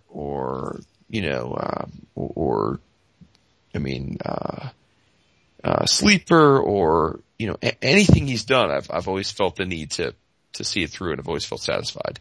And I think that for me, Brubaker's voice on things like Cap are more distinctive to me than like Bendis' voice on Avengers. Like I understand that when he took over Avengers, it wasn't in a great place and he made it fun again, but I feel like he overstayed his welcome. Whereas for me, Brubaker didn't overstay his welcome when it came to like Cap and stuff. Like he told a Cap story and then bounced. And, so he gets the slight nod for me, although, Bendis is still a beast. All right, this one's super tough, and it's probably going to come down to DC versus Marvel, but it's been thrown out by a few of our listeners, so I'm going to throw it out there. John Byrne, George Perez. Oh shit! Byrne, Perez. Contemporaries. One, arguably the most influential artist in Marvel for a decade, and then jumped to the other house. And then similarly, Perez, arguably the most influential artist at DC for a decade and then jumped to Marvel. And, it's kind of fascinating actually to think about their careers, overlapping one another. They actually did overlap each other pretty significantly, in their times at competing houses. So who do you give the nod to, guys? Crickets. I know I just want to hear what David's going to say because I can imagine it being incredibly tough. This is my Wood versus Davis. This is your Wood versus Vince question, which is next, by the way. Well, I'm glad Skottie chose me. Shit. I'm glad you didn't say, who's the better Fantastic Four artist since Perez was drawing it way back in the day. But I'm gonna have to. I gotta hear other people first. What? All right. No, I got it. It's really easy for me. I have to go with Byrne. Okay. Perez's work is just way too rigid for me. Way too chiseled. The line is too constant. The panels are too dense, too detailed. It just looks like it's too much information for me. Whereas Byrne's is much more fluid and gestural and expressive and he was my sweet spot for almost 15, 20 years at Marvel with Alpha Flight and X-Men and Fantastic Four. I mean, there wasn't a book that I didn't groove on that seemingly wasn't drawn by John Byrne.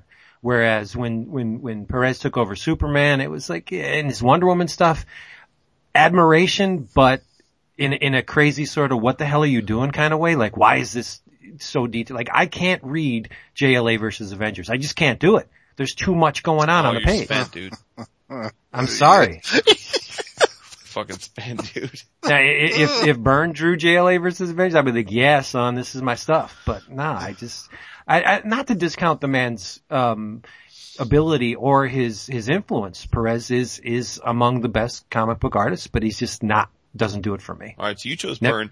I'll make it easy. As much as I'm giving you shit for dismissing Perez, it's Byrne for me without a question. I mean, and again, it's just a DC Marvel thing for me. I love Perez. In fact, I have I'm looking right now as we speak at a Perez Avengers page. I'm in the round room gazing at all my art. Yeah, seriously. It's like, let me pick the guy whose art I have. Which is, by the way, framed right next to a Skottie Young Oz page for the record. Boom! Dropping more dimes than my dad. But Byrne is Byrne, dude. I mean, fucking X-Men, fucking Alpha Flight, fucking, I mean, like, he's Byrne. He's the dude. He's that dude.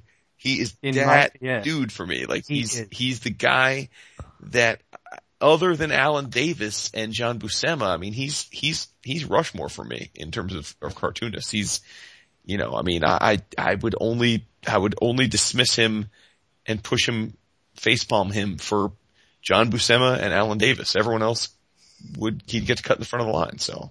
Yep. Safe to say, at least for me, the sexiest, most three-dimensional Sue Storm ever. Agreed. Yep. Skottie's been quiet as a titmouse since we asked this question. It's just, I'll say Byrne, because I'm more familiar with X-Men than DC stuff. But again, it's coming from an era of I have a super giant blind spot. I'm a pretty bad comic book fan when it comes to, anything pre-90s. Dude, you're my age. I know, but I just didn't get into comics then. Weed and skating. At that point I lived in a town of 3,000 people in the middle of Illinois. There wasn't, it was the grocery store uptown. So whatever we had there. And like I said, it was all about Mad Magazine and Archie comics. So I really just did not, that stuff didn't exist to me. Not because I chose not to, it didn't. And then I got into comics around the Image days. So, I always started there and I'd work my way back on some things, but I just got a big blind spot for that whole era. It's weird.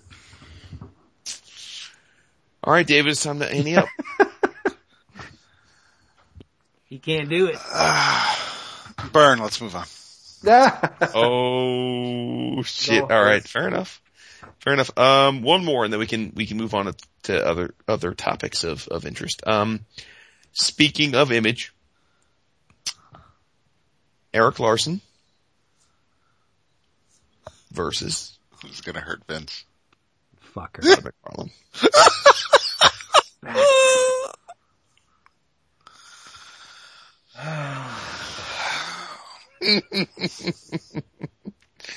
For me, it's McFarlane. Again, I love Larsen. Just bought a page of his work from Defenders. It's not. Dude, it's a pat answer at this point. I know. But that said, I always had a much bigger affinity for McFarlane's Marvel work than I did for Larsen's.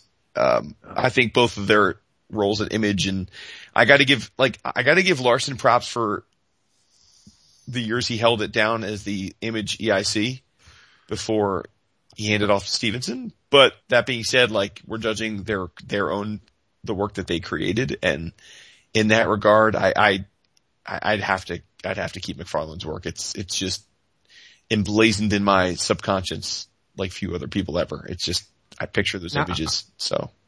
Are we limiting this to their art on paper, or are we limiting this, or are we including their careers in this too? Like you just mentioned the thing when Larsen was at the helm of Image. I mean, I don't think there's any. Do we factor that into it? It's what they've written, what they've drawn, what they're responsible for. I think you can craft it any way you want to craft it. I don't think you should discount, anyone should discount Erik Larsen's period, driving the Image bus, because that's why I mentioned there's a lot of the current success Erik broke the Image mold. Mm-hmm. He was the one to start trying different stuff at Image. Yeah. So Skottie, what do you say? This is a very interesting one for me because I feel like I could give an answer for both at two different times. If I'm answering from the nostalgic bone in me, then it would be Todd because Spawn was my book, right? Like Spawn was just my book. It was the book for me. It was my X-Men or whatever, right? Like that's what I loved that book. I loved when Greg did it. I loved it all. And so if I'm answering from that point, I say Todd, but it's weird because if you flash forward to now and the person that I am now and the way that I see it now, I may give the edge to Erik. Because there's things about Erik's art even back then that maybe I didn't, I mean, I love Savage Dragon stuff, but it's like I almost look at it now and see something I didn't see back then. And there's something about his, again, it kind of goes back to what we were talking about earlier with me kind of falling in love with more kind of swiftness and economy and something about that. And Erik's kind of the epitome of that. So it's weird. Like the two versions of me would choose differently. But if I had to go with one, then I'd have to lean Todd simply because, Spawn was my book and I would invite people over to watch the Spawn cartoon on HBO and tell them fools to shut the fuck up if they try to talk during it. And, who didn't? Yeah. And I recorded all of it on VHS and cut out sweet pictures and taped it to the VHS tape and, made my own cases. Yep. Made my own cases, had the toys, did the whole nine. So I was definitely a Spawn junkie. So I'll answer Todd. Voice. Go ahead, Vince. Damn, I'm making David Oliver Klemp this episode. It's like, he's got the vapors. Emotional attachment to Spawn and Spider-Man aside, Erik is and has always been the better sequential artist. Todd relies far too much, or he did, relied far too much on single page splashes. Mm-hmm. He uses way too many big panels. I can't even argue with this. Yeah, you're right. Erik's not afraid to. That's why his OA is worth so much because it's all splash pages. Yeah. Like Torment, it's ridiculous. There's just way too many, splash pages. Erik is the better sequential artist. I think Erik has a far better line than McFarlane. He's, like Skottie said, there's an economy to it. There's a less is more. I gotta give it to Larsen. Yeah, that's the modern day me agrees with you. Yeah. Mm-hmm. Oh man. I think I'm leaning towards Vince. It's, because of,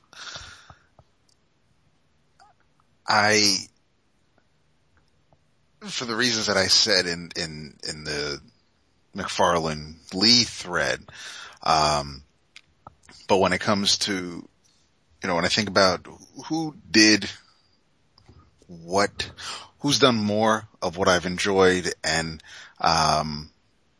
there's some things about Spidey that McFarlane did that I thought were keen, but there were some things that I wasn't a fan of when it was first introduced because of how different everything looked. And even though my name's on a letters page in the last issue of Todd's adjectiveless run, mm-hmm. It's, I think from a storytelling standpoint, as Vince was pointing out, that I think Larsen just, with me, has a better track record. All right. Cool. Well, again, thanks to Tom Morris for the good idea. I think it was a fun topic. So, Skottie, aside from being an artist and a buddy, you have turned me on to some of my favorite, independent comics works. I know we follow each other on Kickstarter and back a lot of the same projects when we see each other backing stuff. Like mm-hmm. Antler Boy, your boy Jake Parker was awesome, and You've turned me on a few other anthologies. So my question to you is, you also turned me on Ramon Perez. What artists or works are blowing your mind right now that our listeners and we need to be aware of? Like, who do we need to get smart about that we don't know yet? Oh, man. Wait, I need to get his name. I need to make sure that I get his name straight up correct. Because of this dude is gonna be the business if he chooses to be. It is Daniel Warren Johnson. He does a web comic called Space Mullet. Okay. Once you go there, space-mullet.com is the website. Well, once you see it, you're gonna know what I'm talking about. It's looking fucking good. I'm there right now. Yeah, he's the bomb. Jesus. Why are you saying Jesus? You are our oracle. I swear you type so fast. 90 words a minute, son. So that's nuts. You'd be hearing me. Yeah, we would be going like that over here. We do it every week. Updates on Mondays and Thursdays. Yes, Space So how do Mullet. you discover him, Skottie? What's your deal with that? I believe Jason Howard. Jason Howard's one of my best friends, and we Skyped during the day while we work, and of Super Dinosaur, Wolfman, and the upcoming Trees fame with Warren Ellis. Jason and Howard. Black Panther commission on my wall fame. Oh, nice.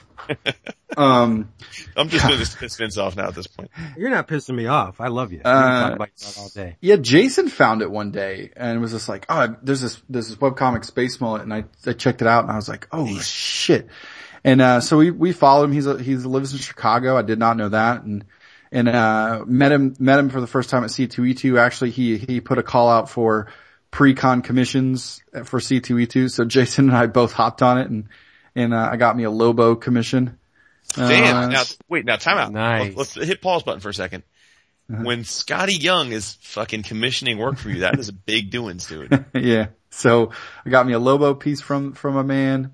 I think he's a beast, and we're all gonna be, he's, like I said, gonna be one of those things where if he wants to, I don't know what his goals are or whatever. I don't know him that well, but I feel like he's got some flavor. I think, I don't think that it's a surprise. I mean, this is not anything new doings, but in case people don't know, I think that, James Herron is. Oh, hell yes. Yes. I have me a nice stack of James Herron artwork. Wait, how? How? How do I? This is bullshit. This is why I gotta learn how to draw. Cause James Herron's art isn't for sale until like next month through Felix, but you have his fucking pages already. That pisses me off. Well, I don't have any comic pages. And oh, okay. When it was a couple years ago at Heroes, he was there, but he wasn't selling pages. He was selling, at the time he was doing like a sketch blog with that panels, or it was like Syndicate or whatever, Syndicate. Right. And it was, yeah. Well, yeah. No, not Panel Syndicate. I think it was just right. called Syndicate, but spelled with indie in the middle. Yes. And he was a part of that. So each week they did like a theme, and a drawing. So he was selling those.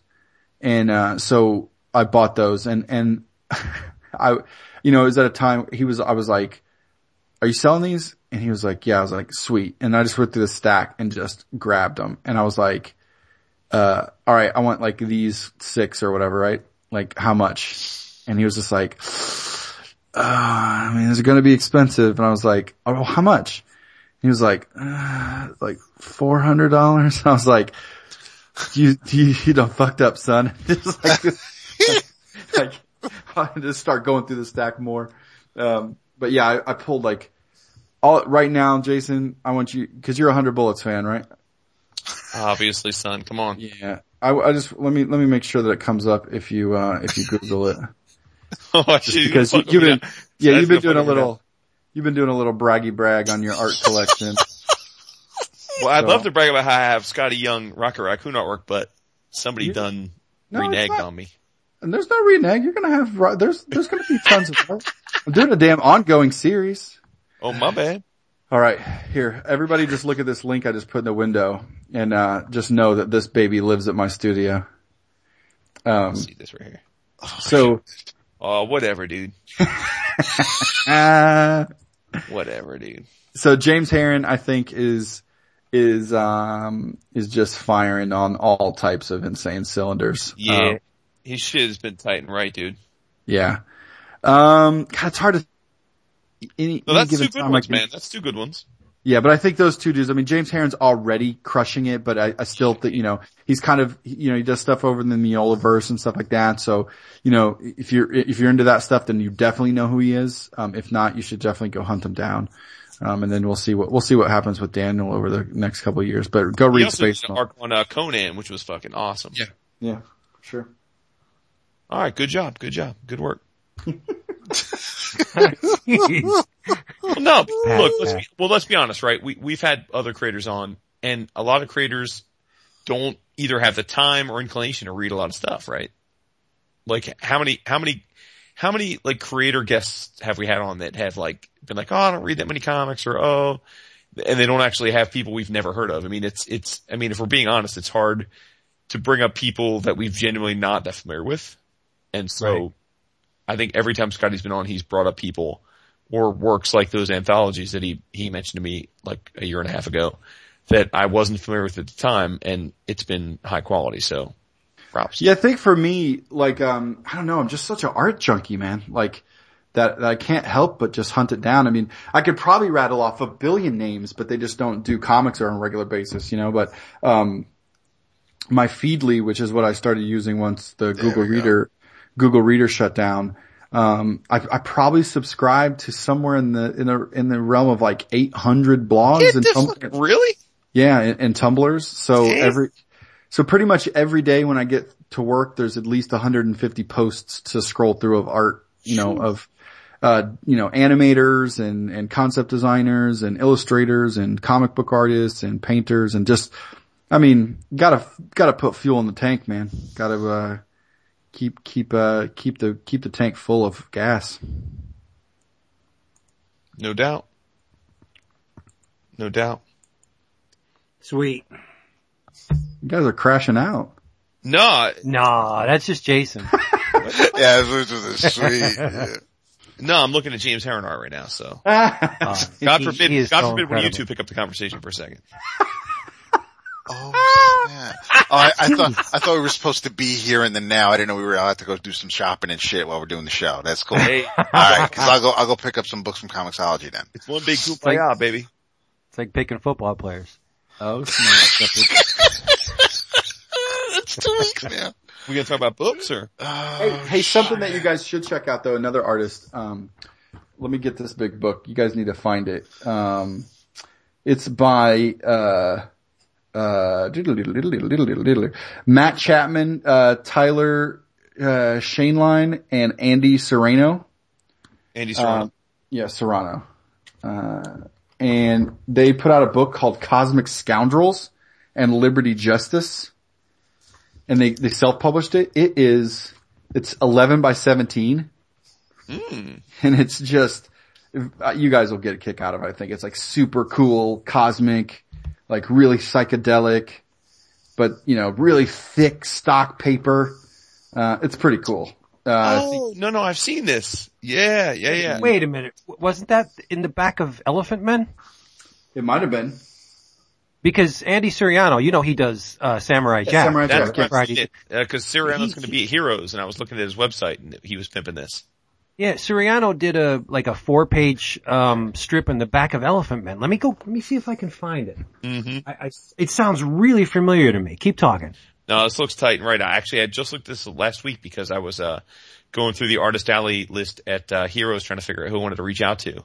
Yeah. And Siriano was one of the guys I earmarked. So he's awesome, dude. He's a super cool dude. Like, love him as a person, and then his art, like he's in that zone too, where he's just like, he just lays it down, man. Like, it's just about conveying that idea and moving on to the next idea, man. There's, but he's also pretty heavily involved in animation and does a lot of animated stuff.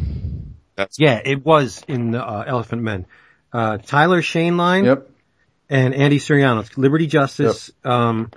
She's a dancer. Yep. Yeah, really nice Yes. stuff. I was gonna go off on this last episode, but I didn't get a chance. Yeah, go to Andy's site and you can order that book. Like I said, it's like 11 by 17. It's massive. It's awesome. That's real cool. Good stuff, Skottie. Good call, Skottie, buddy. Boom. Goddamn Skottie. Hate him, love him, hate him. So Vince, So what should we? Yes, sir. have you read What? a book from 2003 Maybe. published here, not originally, but published in the U.S. by Top Shelf. German creator, and I'm probably destroying his name, Marcus Mawil-Witzel. No idea if I'm saying it right. Apologies if I'm not. From 2003, published by Top Shelf. Beach Safari. Yes, I love that book. That fucking rabbit. Great goddamn book. It's And awesome. I read it a few weeks ago, and I actually keep not having an opportunity to bring it up, and then I thought a perfect night to bring it up would be when Skottie joins us, because I think he would dig it. Yes, there's so much titty in that book, and the What's it called? Beach? Well, that's not why I thought you would enjoy it, but yes, there is some titty in the book. What's but it no, called? the It's way- called Beach Titty. What is it? No, it's called Beach Safari. Safari. Yeah. It's originally it's originally a German book translated in English here by Top Shelf. It's small. It's a digest sized book. It's probably, it doesn't have page numbers, but I'm guessing it's like 80 to 90 pages. Yeah, around there. Yeah. But And it's a bunch of girls, on vacation. on a beach. On a beach. So the female, the figure drawing is amazing. Topless beach. Yes, and they just sort of adopt this rabbit. Who thinks he's stranded on an island. Right, and the rabbit kind of gets a crush on one of the girls, and inevitably the girls go back home. Yeah. At the end. Yeah, and it's like this little bittersweet tale it's a of sweet little story. the love. It's a love story between a rabbit and a human woman. But the rabbit's all fucked up because he thinks he's washed up on a beach of a deserted island. Yeah. So he has no idea he's on the beach of like a resort town, and he has no clue. And then the girls are gorgeous and doing their own thing, and they're kind of teasing him at first, and they become friends with him, and then they kind of break his heart, and then he kind of thinks, he falls hard. Yeah. So it's this, you know, it's one of those things. I think I bought it this past year in one of the annual Top Shelf sales. Me too. And every now and then I just like to go into my comic room and pick a book out that I've bought that I just know nothing about just to read. And I grabbed this week, and or a couple weeks ago, and it's just, it's just a treat. It's this quirky book that doesn't, it defies description. It doesn't fit in any kind of genre. It's just like Vince said, it's about this quirky little rabbit that thinks he's lost on a desert island and comes across these three gorgeous girls. And that's it. And they spend a few days together, and then he moves on. It's just a treat, but it's a very expressive, cartoony style, with, he interweaves these, every now and then he kind of fucks around with us because he brings these really detailed panels into the equation, like when there's like big beach waves or like the seagulls or, and then you see when he wants to be, he can be like this really precise draftsman, but then at other times it's just this just really free flowing, energetic, almost blocky, you know, cartoonish style. And I think it's just a beautiful little piece, man. It deserves wider recognition. I just ordered it.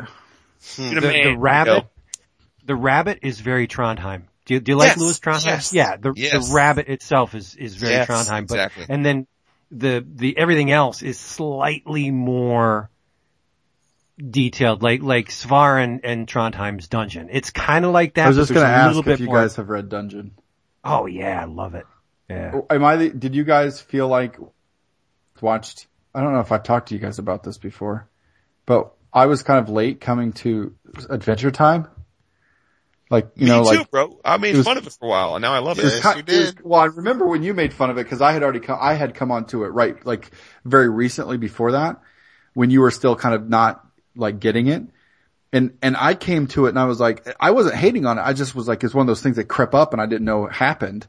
And I was like, what is this Adventure Time everybody talks about? And so I bought a season of it and started watching it, and I was like, this is really cool, but this is like straight up dungeon ripoff. Yeah. Like, I mean, like. I would call it a ripoff. Oh, dude, but listen. It's similar. I'm saying there are, like, I can almost find the treehouse.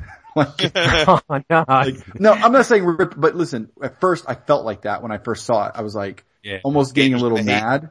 Yeah, I was getting a little mad, like, oh, I'm not happy with this. So I actually Googled, like, Adventure Time, dungeon, like, in the same thing. And one of the very first interviews that Pendleton Ward came up with Pendleton Ward, he talks about it in there. So I was like, all right, I'm cool. Like, I'm cool with it. You know what I mean? Like, had I read a lot of stuff and dungeon not come up, then I would have been super suspect, because it's got the humor. It's got like the kind of dark humor of dungeon. I mean, obviously the flavor of the visual flavor of dungeon is just all over all over it. But had there been some denying, I would have been a little frustrated. But the fact that it was embraced, I was like, hey, I'm all about that, man, because dungeon's amazing. It's so amazing. Yeah, it's great. I actually learned about dungeon from Phil Hester. It was one time about, I want to say 2008 or 9 or something like that. I was, really early on in my Twitter days, I just asked, I think it was 2009. I just asked on Twitter one night, like, I was trying to look for some humor comics, and Phil brought up Dungeon, and I was like, oh, that sounds kind of cool. And I just ordered a stack of them from Amazon, and man, I fell in love instantly. Yeah, that's not a stretch. I could tell that now that's your thing. But I wish is it NBM? Do they still have Dungeon? I'm not sure. I mean, that's who published those. I wish they would do them the size that they, like, right. The original size is like the European size. I have some of those. Actually, Will Pfeiffer found them for me at a C2E2 one year, and they were like $2 for the original European size album. So I scooped them. Were they in English? No. Yeah. No, yeah. When I was French. Yeah. When I was in France, when I was in Paris, I saw them. And then when I was in Germany, I saw the whole collection, and I was super tempted to grab them, but I didn't grab them all, cause I did have the whole collection in English, and I felt like these will just be another stack of books that sit on a shelf that I can't read. And yeah. I think if there was ever a series that was ripe for a complete collection, it's Dungeon, because there's so many different series. Like there's Dungeon Monsters and Dungeons. You don't like an outsider doesn't know where to start. Yeah, it's definitely a tough thing. I mean, luckily there's that little map at the top, at the front of each book or whatever, like the dungeon map that kind of gives you the order of them. Right. But yeah, it'd be nice if they came out with a big collection of that. It'd be pretty awesome. There would be a place on my shelf definitely for that. Do you get Safar? If you like him, obviously you like Safar, right? Yep. Do you get like any of those sardines in outer space? I get them when I can. Yeah. Whenever I see them solicited, I pick them out of the previews. I think I've got 5 volumes of that, from First Second. That's pretty fun. Like, fun little kids comic. In that same vein. Cool beans. Yeah. By the way, Skottie, I'm talking to Daniel Warren right now. Are you? Yep. Oh, that's too funny. Yeah, he's awesome, man. Moving and shaking. That's our Jason. Trying to get that art. Gotta get it. Well, once you become friends with like the big stockers like Skottie, you can't afford them anymore. So you gotta dig in the crates. Take it easy. I don't know. I'm just kidding. I think it's hilarious that Jason Wood, of all people, that he talks about anything he can't afford. Like, he's the baller of all ballers. I don't even know what he's talking about. Like, I'm pretty sure you live in a house that, like, doesn't have anything on the exterior but glass, right? Like, it's just straight up. No. Is your house just straight glass? It's not straight glass. Oh my God. I feel like it's like Billy Joel on the cover of the album. My house. I feel like you live in the woods in some sort of like never-ending castle story. A modest home in the woods, as they say. No. You live in the never-ending stories castle. Unassuming little. And anytime somebody comes, they have to rename. You have to rename your wife to save the kingdom. Well, listen, just for the record, I'm having a party in early June. Y'all Jay-Z's gonna be there, and it's gonna be fun. It's gonna be to do. When is it? Yeah, early when? Early June. Oh. By the way, not that this means anything to our listeners, because they're all not. Well, I shouldn't say all, but the vast majority are not NFL fans. But I just found out last week that Michael Vick is about to be my neighbor. See, it means nothing to the three. Like, I don't know. I know who he is because of what he's done, and so it's. Bro, I know. I'm conflicted. Yeah, I'm glad to hear that because Renee's like, I'm not sure why Jason would be a football fan or not. I don't know why. She's saying she doesn't know why you'd be excited to have him as your neighbor. Well, I mean, because again, it's a confliction because as much as I despise what he did, number one, he actually did serve he actually spent time in prison for that, so he did do his time. Number two, he was the starting quarterback for my team for 3 years, which I've had season tickets for, so. And number three, he's got sons that are exactly my son's age, so the prospect of having his son play on my son's football team is fairly intriguing, if I'm being candid, so. So yeah, but you know. There you go. But back to Skottie. Jesus. You know, it's tough to scoop. You're right. It's tough to scoop Skottie on art because I read a graphic album and I got really hyped and I loved it. And I said I sent Skottie a direct DM on the Twitter. I said, man, you gotta check out this Bubbles and Gondola. This delay guy is awesome. And he goes, come on, son. I have that for about 2 years. I was like, oh, hey, my bad. I'm backing off. Oh my God. This is funny. But then I got the chance to tell him about his most recent book, which Skottie didn't have at the time. Which one was that? Oh yeah. The Betty's Blues. Yeah, the Betty's Blues one. The Betty's Blues one was good. And then did I tell you about the other one? No. There's the Bubbles. There's the Bubbles one, but then there's another one about a little bird and a bear. I don't have that. Oh, that was amazing. That was the best one. And it is a super emotional story. Who's this by? What's Renaud Delay. Yeah. Just Google him. What, how do you say his name? Or how do you spell Renaud his name? Delay. Dillies. Renaud. Wait, what is it again?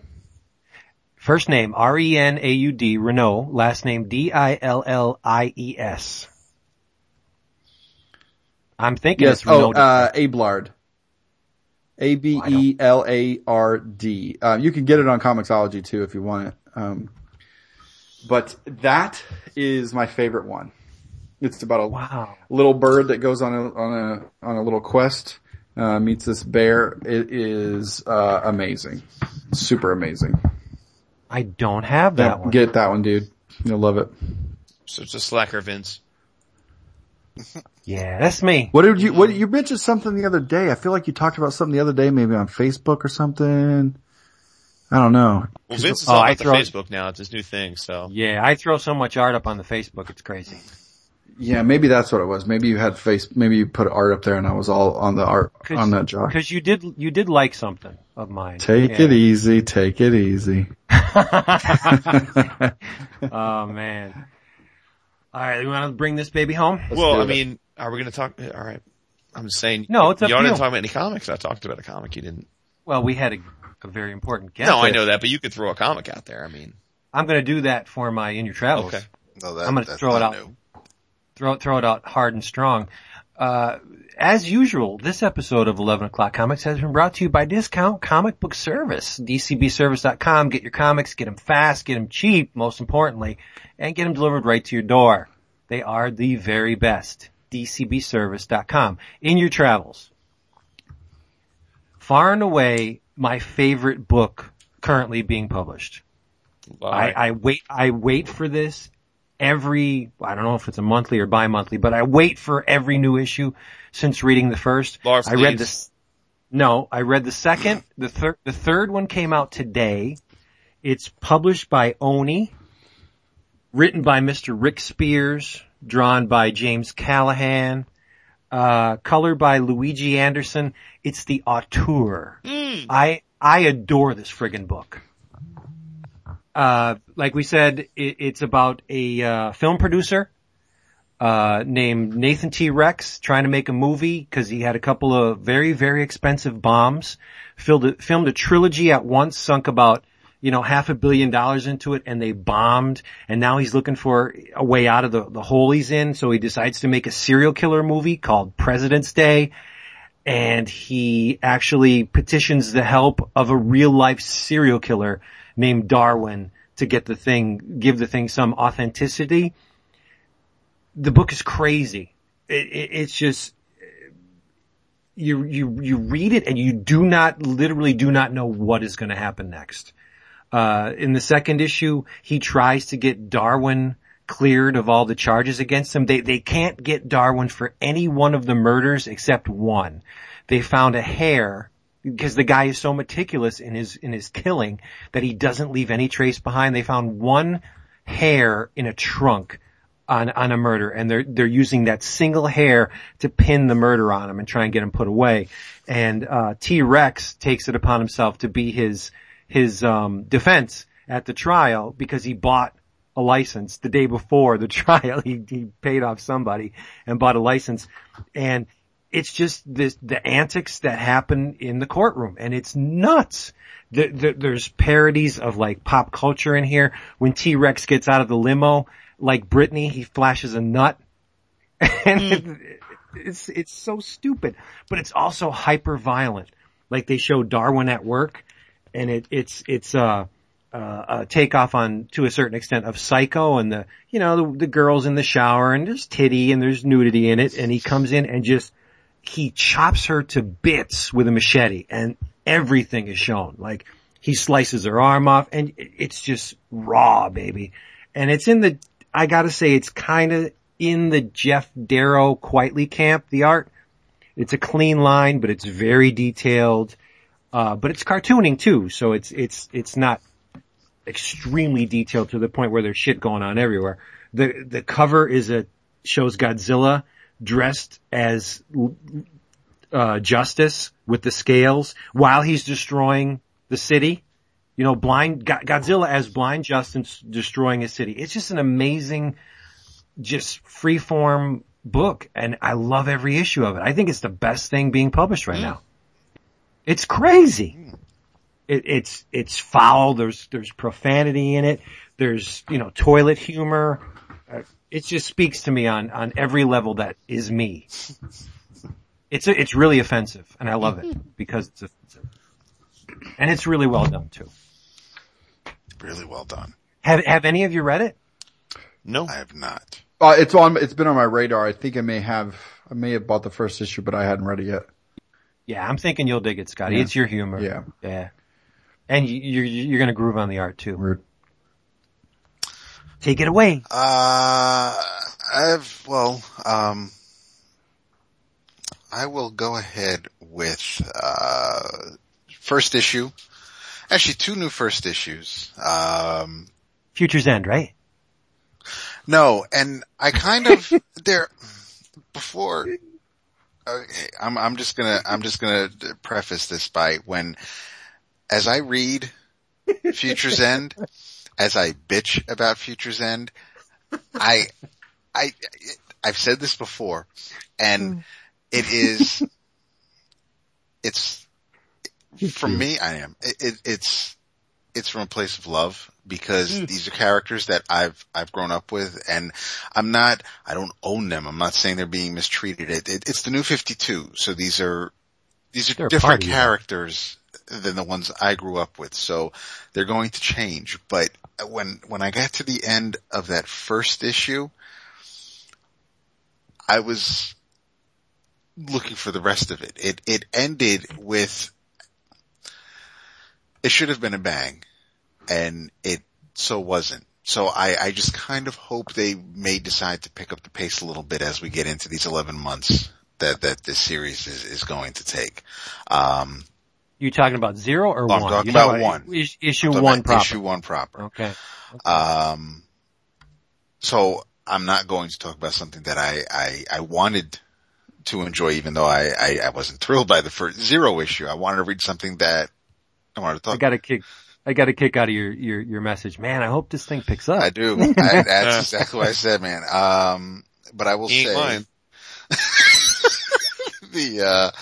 I enjoyed it. I am going to, and when did, I guess we'll find out in 5 years in the future, but why is Ronnie Raymond a dick?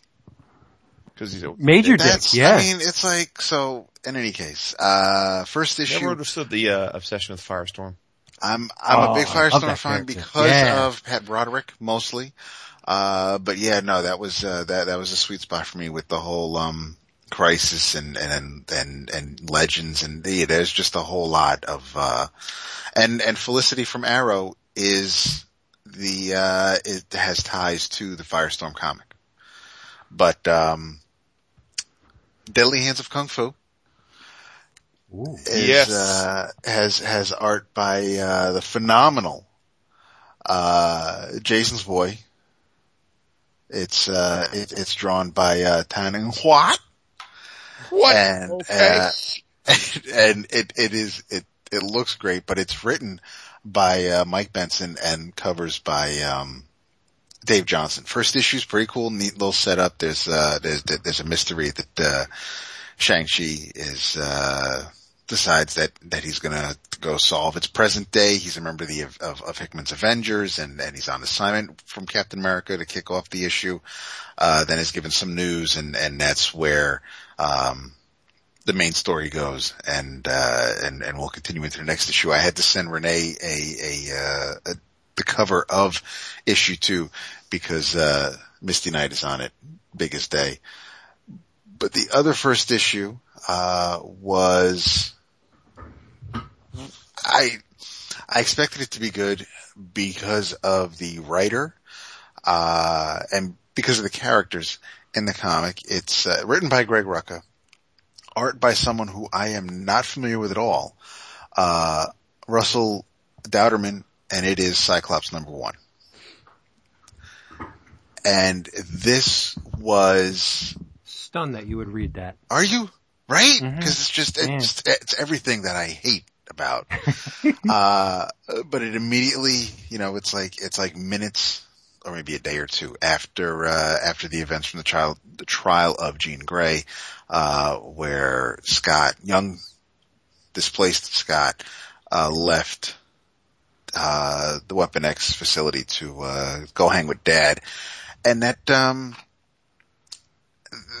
this Ruckus sets everything up so that, this is who the characters are. This is what I have planned for this series. These are the stories I want to tell because the issue ends with Corsair and Scott in a ship, and Scott's dad is like, all right, I'm going to punch in some courses and there's going to be like half a dozen or so places. There's some of the galaxy's finest that I want to show you. So, there's course laid in and so we know that there's going to be some adventures. It's not like they're just floating in space trying to get to know one another. There's a reason, I'll say there's a reason for this series from what I can gather from this first issue. So I definitely recommend it. And it looks great. I was really impressed at how clean and neat, everything looked, especially with the rest of the Starjammers in it. I would definitely recommend Cyclops #1. And I need to do an In Your Travels from my wife, because we're going to do her audition demo tape so she could be the 4th co-host. Oh, snap. And so she's like, all right, well, tell me something I need to read or that you could recommend. And she is a huge Strangers in Paradise fan. And, my girl. Yeah. And she wasn't keen on Echo because of the whole science fiction element of it. So I'm like, well, there is another book, that he started a while ago called Rachel Rising, and she kinda, and I know I've mentioned this book to her before, and I'm like, well, basically, girl wakes up in the woods after she's been killed, and she's like, oh really? So she's all into it. She like plowed through the first 3 or 4 books, issues, and she's reading them on her Kindle. She keeps hitting next issue, download, read, and I'm up. I told her, I only have like the first 11 or 12 or so issues. So, tonight before we recorded, I downloaded up to, number 24. Attaboy. So yeah, so thanks for that $5 credit, Comixology. But, so they're in the library now. And I need to reread some of the earlier issues because she's throwing characters at me that I don't. I mean, I remember Rachel, I remember Jet, but she's throwing some other things out there where I'm like, yeah, I don't remember that dude's name. So, but she's really, really digging it. So I think we'll definitely have something to talk about on the drive home. But, yeah, so in your travels, read Rachel Rising. Nice. Very chatty bag. I am, right? Well, I mean, you might as well. I waited till the end. I didn't want to step on Skottie. He's the guest. He's taller than you anyway. He is. Slightly. It's true. And I guess for once, Y goes after W, so I'm not going last. So in your travels, first of all, to David's point, Russell Dowderman, actually was the, artist behind Superbia, which I talked about from Boom. Okay. Which is that parody of, basically the wives, like Real Housewives of superheroes. Oh, okay. Yeah, Okay. Yeah. So yes, I did not read that, but yes, I will check it out. Yeah, definitely got some chops. I met him at C2E2. He's a really nice guy. Yeah, real nice dude. Yeah, definitely. In your travels, you should most definitely, pre-order if you haven't already the first issue and then continue to buy thereafter, by Marvel Comics, Rocket Raccoon, by Mr. Skottie Young, written and drawn by. If you haven't seen the preview art, there's basically a giant intergalactic wrestling match, which is ridiculous. Yeah. So props to Skottie for that. And then I guess my official In Your Travels would be a book which I hope to talk about, at some point down the road, which I had the great privilege of finally reading this week. Another, top shelf book, and this one, I believe is up for an Eisner or 2 this year, and that is March, book 1, by Congressman John Lewis, Andrew Aiden, with art by Nate Powell. And basically John Lewis is, he's currently a, elected U.S. representative from the state of Alabama, but he has been involved in the civil rights movement from the jump. He helped, basically, he was one of the main, forces behind the march on DC back in the day. And this book by Top Shelf chronicles his early life and the struggles that he dealt with to sort of break free of the very racist world he started out in. And, it's really a tour de force. It's fantastic. I mean, it would put it to you this way. This book is going to have a hard time being displaced in my, 11 o'clockers for, best nonfiction book. In spite of the fact that it came out last year. I just didn't get around to reading it last year, but it's pretty impressive stuff. So, and it's book 1. So I think there are more books coming, of his life, but, John Lewis is a fascinating man that more people should know his story than do. So, I commend it to your attention. Nice. Cool. My turn? You got Skottie? Yeah. I am gonna keep, since I threw out Daniel's, webcomic, Space Mullet, as a thing to check out, I'm gonna keep it in the webcomic zone. And I'm gonna say, go read, I hope I haven't said this on the show before, but anyway, go read a webcomic called Skottie. Nope. You haven't. Skadi, SkatieComic.com, by Katie Rice and, Luke Cormican? I don't know. I don't know how to say his last name, but, I'm gonna go through, I'm feeling, Vince, you're rubbing off on me, dude. Skottie you will love Skottie if you like, Gru. If you like Gru, or any of that kind of, barbarian stuff, comedy driven stuff, you will love this. It's kind of like a female barbarian, who has been cursed to roam the land until she eats the flesh of every beast. Lovely. So it's just, Katie Rice is an incredible cartoonist that just, it's super funny, just wild, kind of rompy, adventure quest stuff. Sometimes it'll be 1-page gag. Sometimes it'll be a 5-page little mini story, so it kind of goes in and out. And it's been going, I think, I don't know how long it's, let me see, it's on page, whatever, I'm not going to find out, but it's been going for at least 2009, 2010 or something like that. And, Katie also did, Penny Arcade did that Strip Search, show last year, where they kind of did like an online reality show similar to what we're used to, where people go live in a house and have a competition, and every week somebody gets kicked off the show. They did that for web cartoonists. They brought them all out to Seattle, they had a house. Each week they would have kind of a challenge, and the two bottom of the challenge would then go into a studio and have to make up a strip in a 2-hour or 2 period, while the two Penny Arcade guys sat there and gave him shit and talked shit to him. And the winner got, an office up at the Penny Arcade offices and a strip on the Penny Arcade site, and kind of a job there at Penny Arcade doing their thing or whatever. So Katie was actually the winner of that. She was already doing Skottie, but then she won that, and also does a webcomic called Camp We Don't Want Ya. I think it's at campcomic.com. And that premise is, some kids got taken to camp, and then the parents never came back. So these kids just live at camp, kind of like Lord of the Flies kind of thing, forever.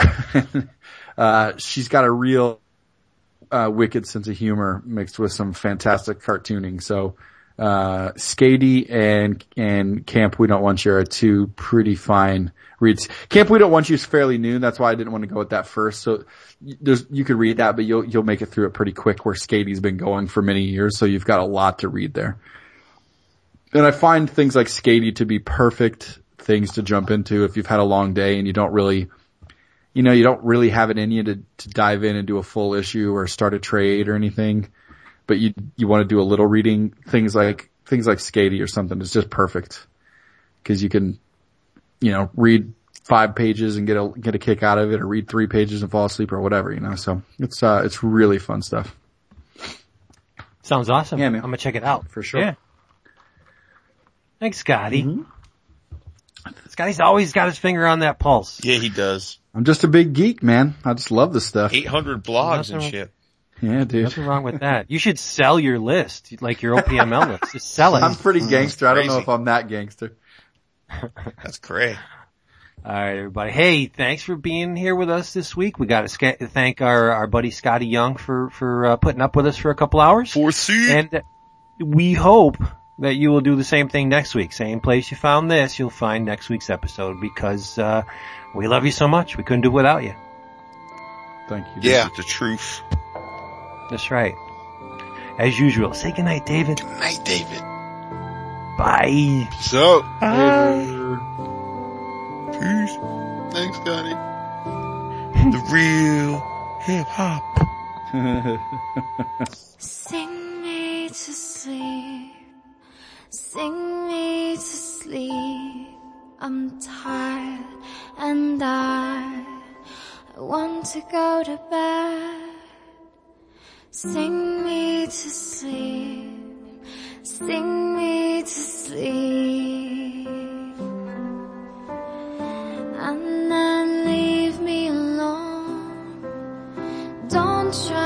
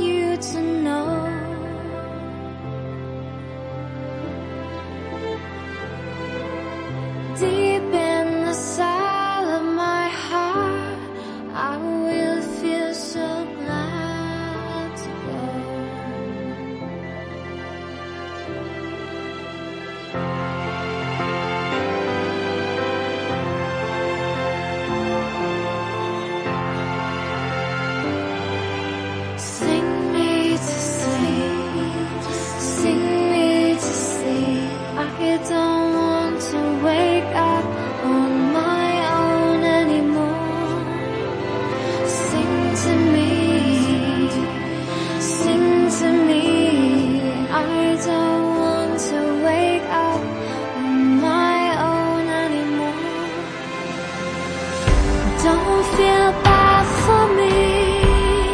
I want you to know.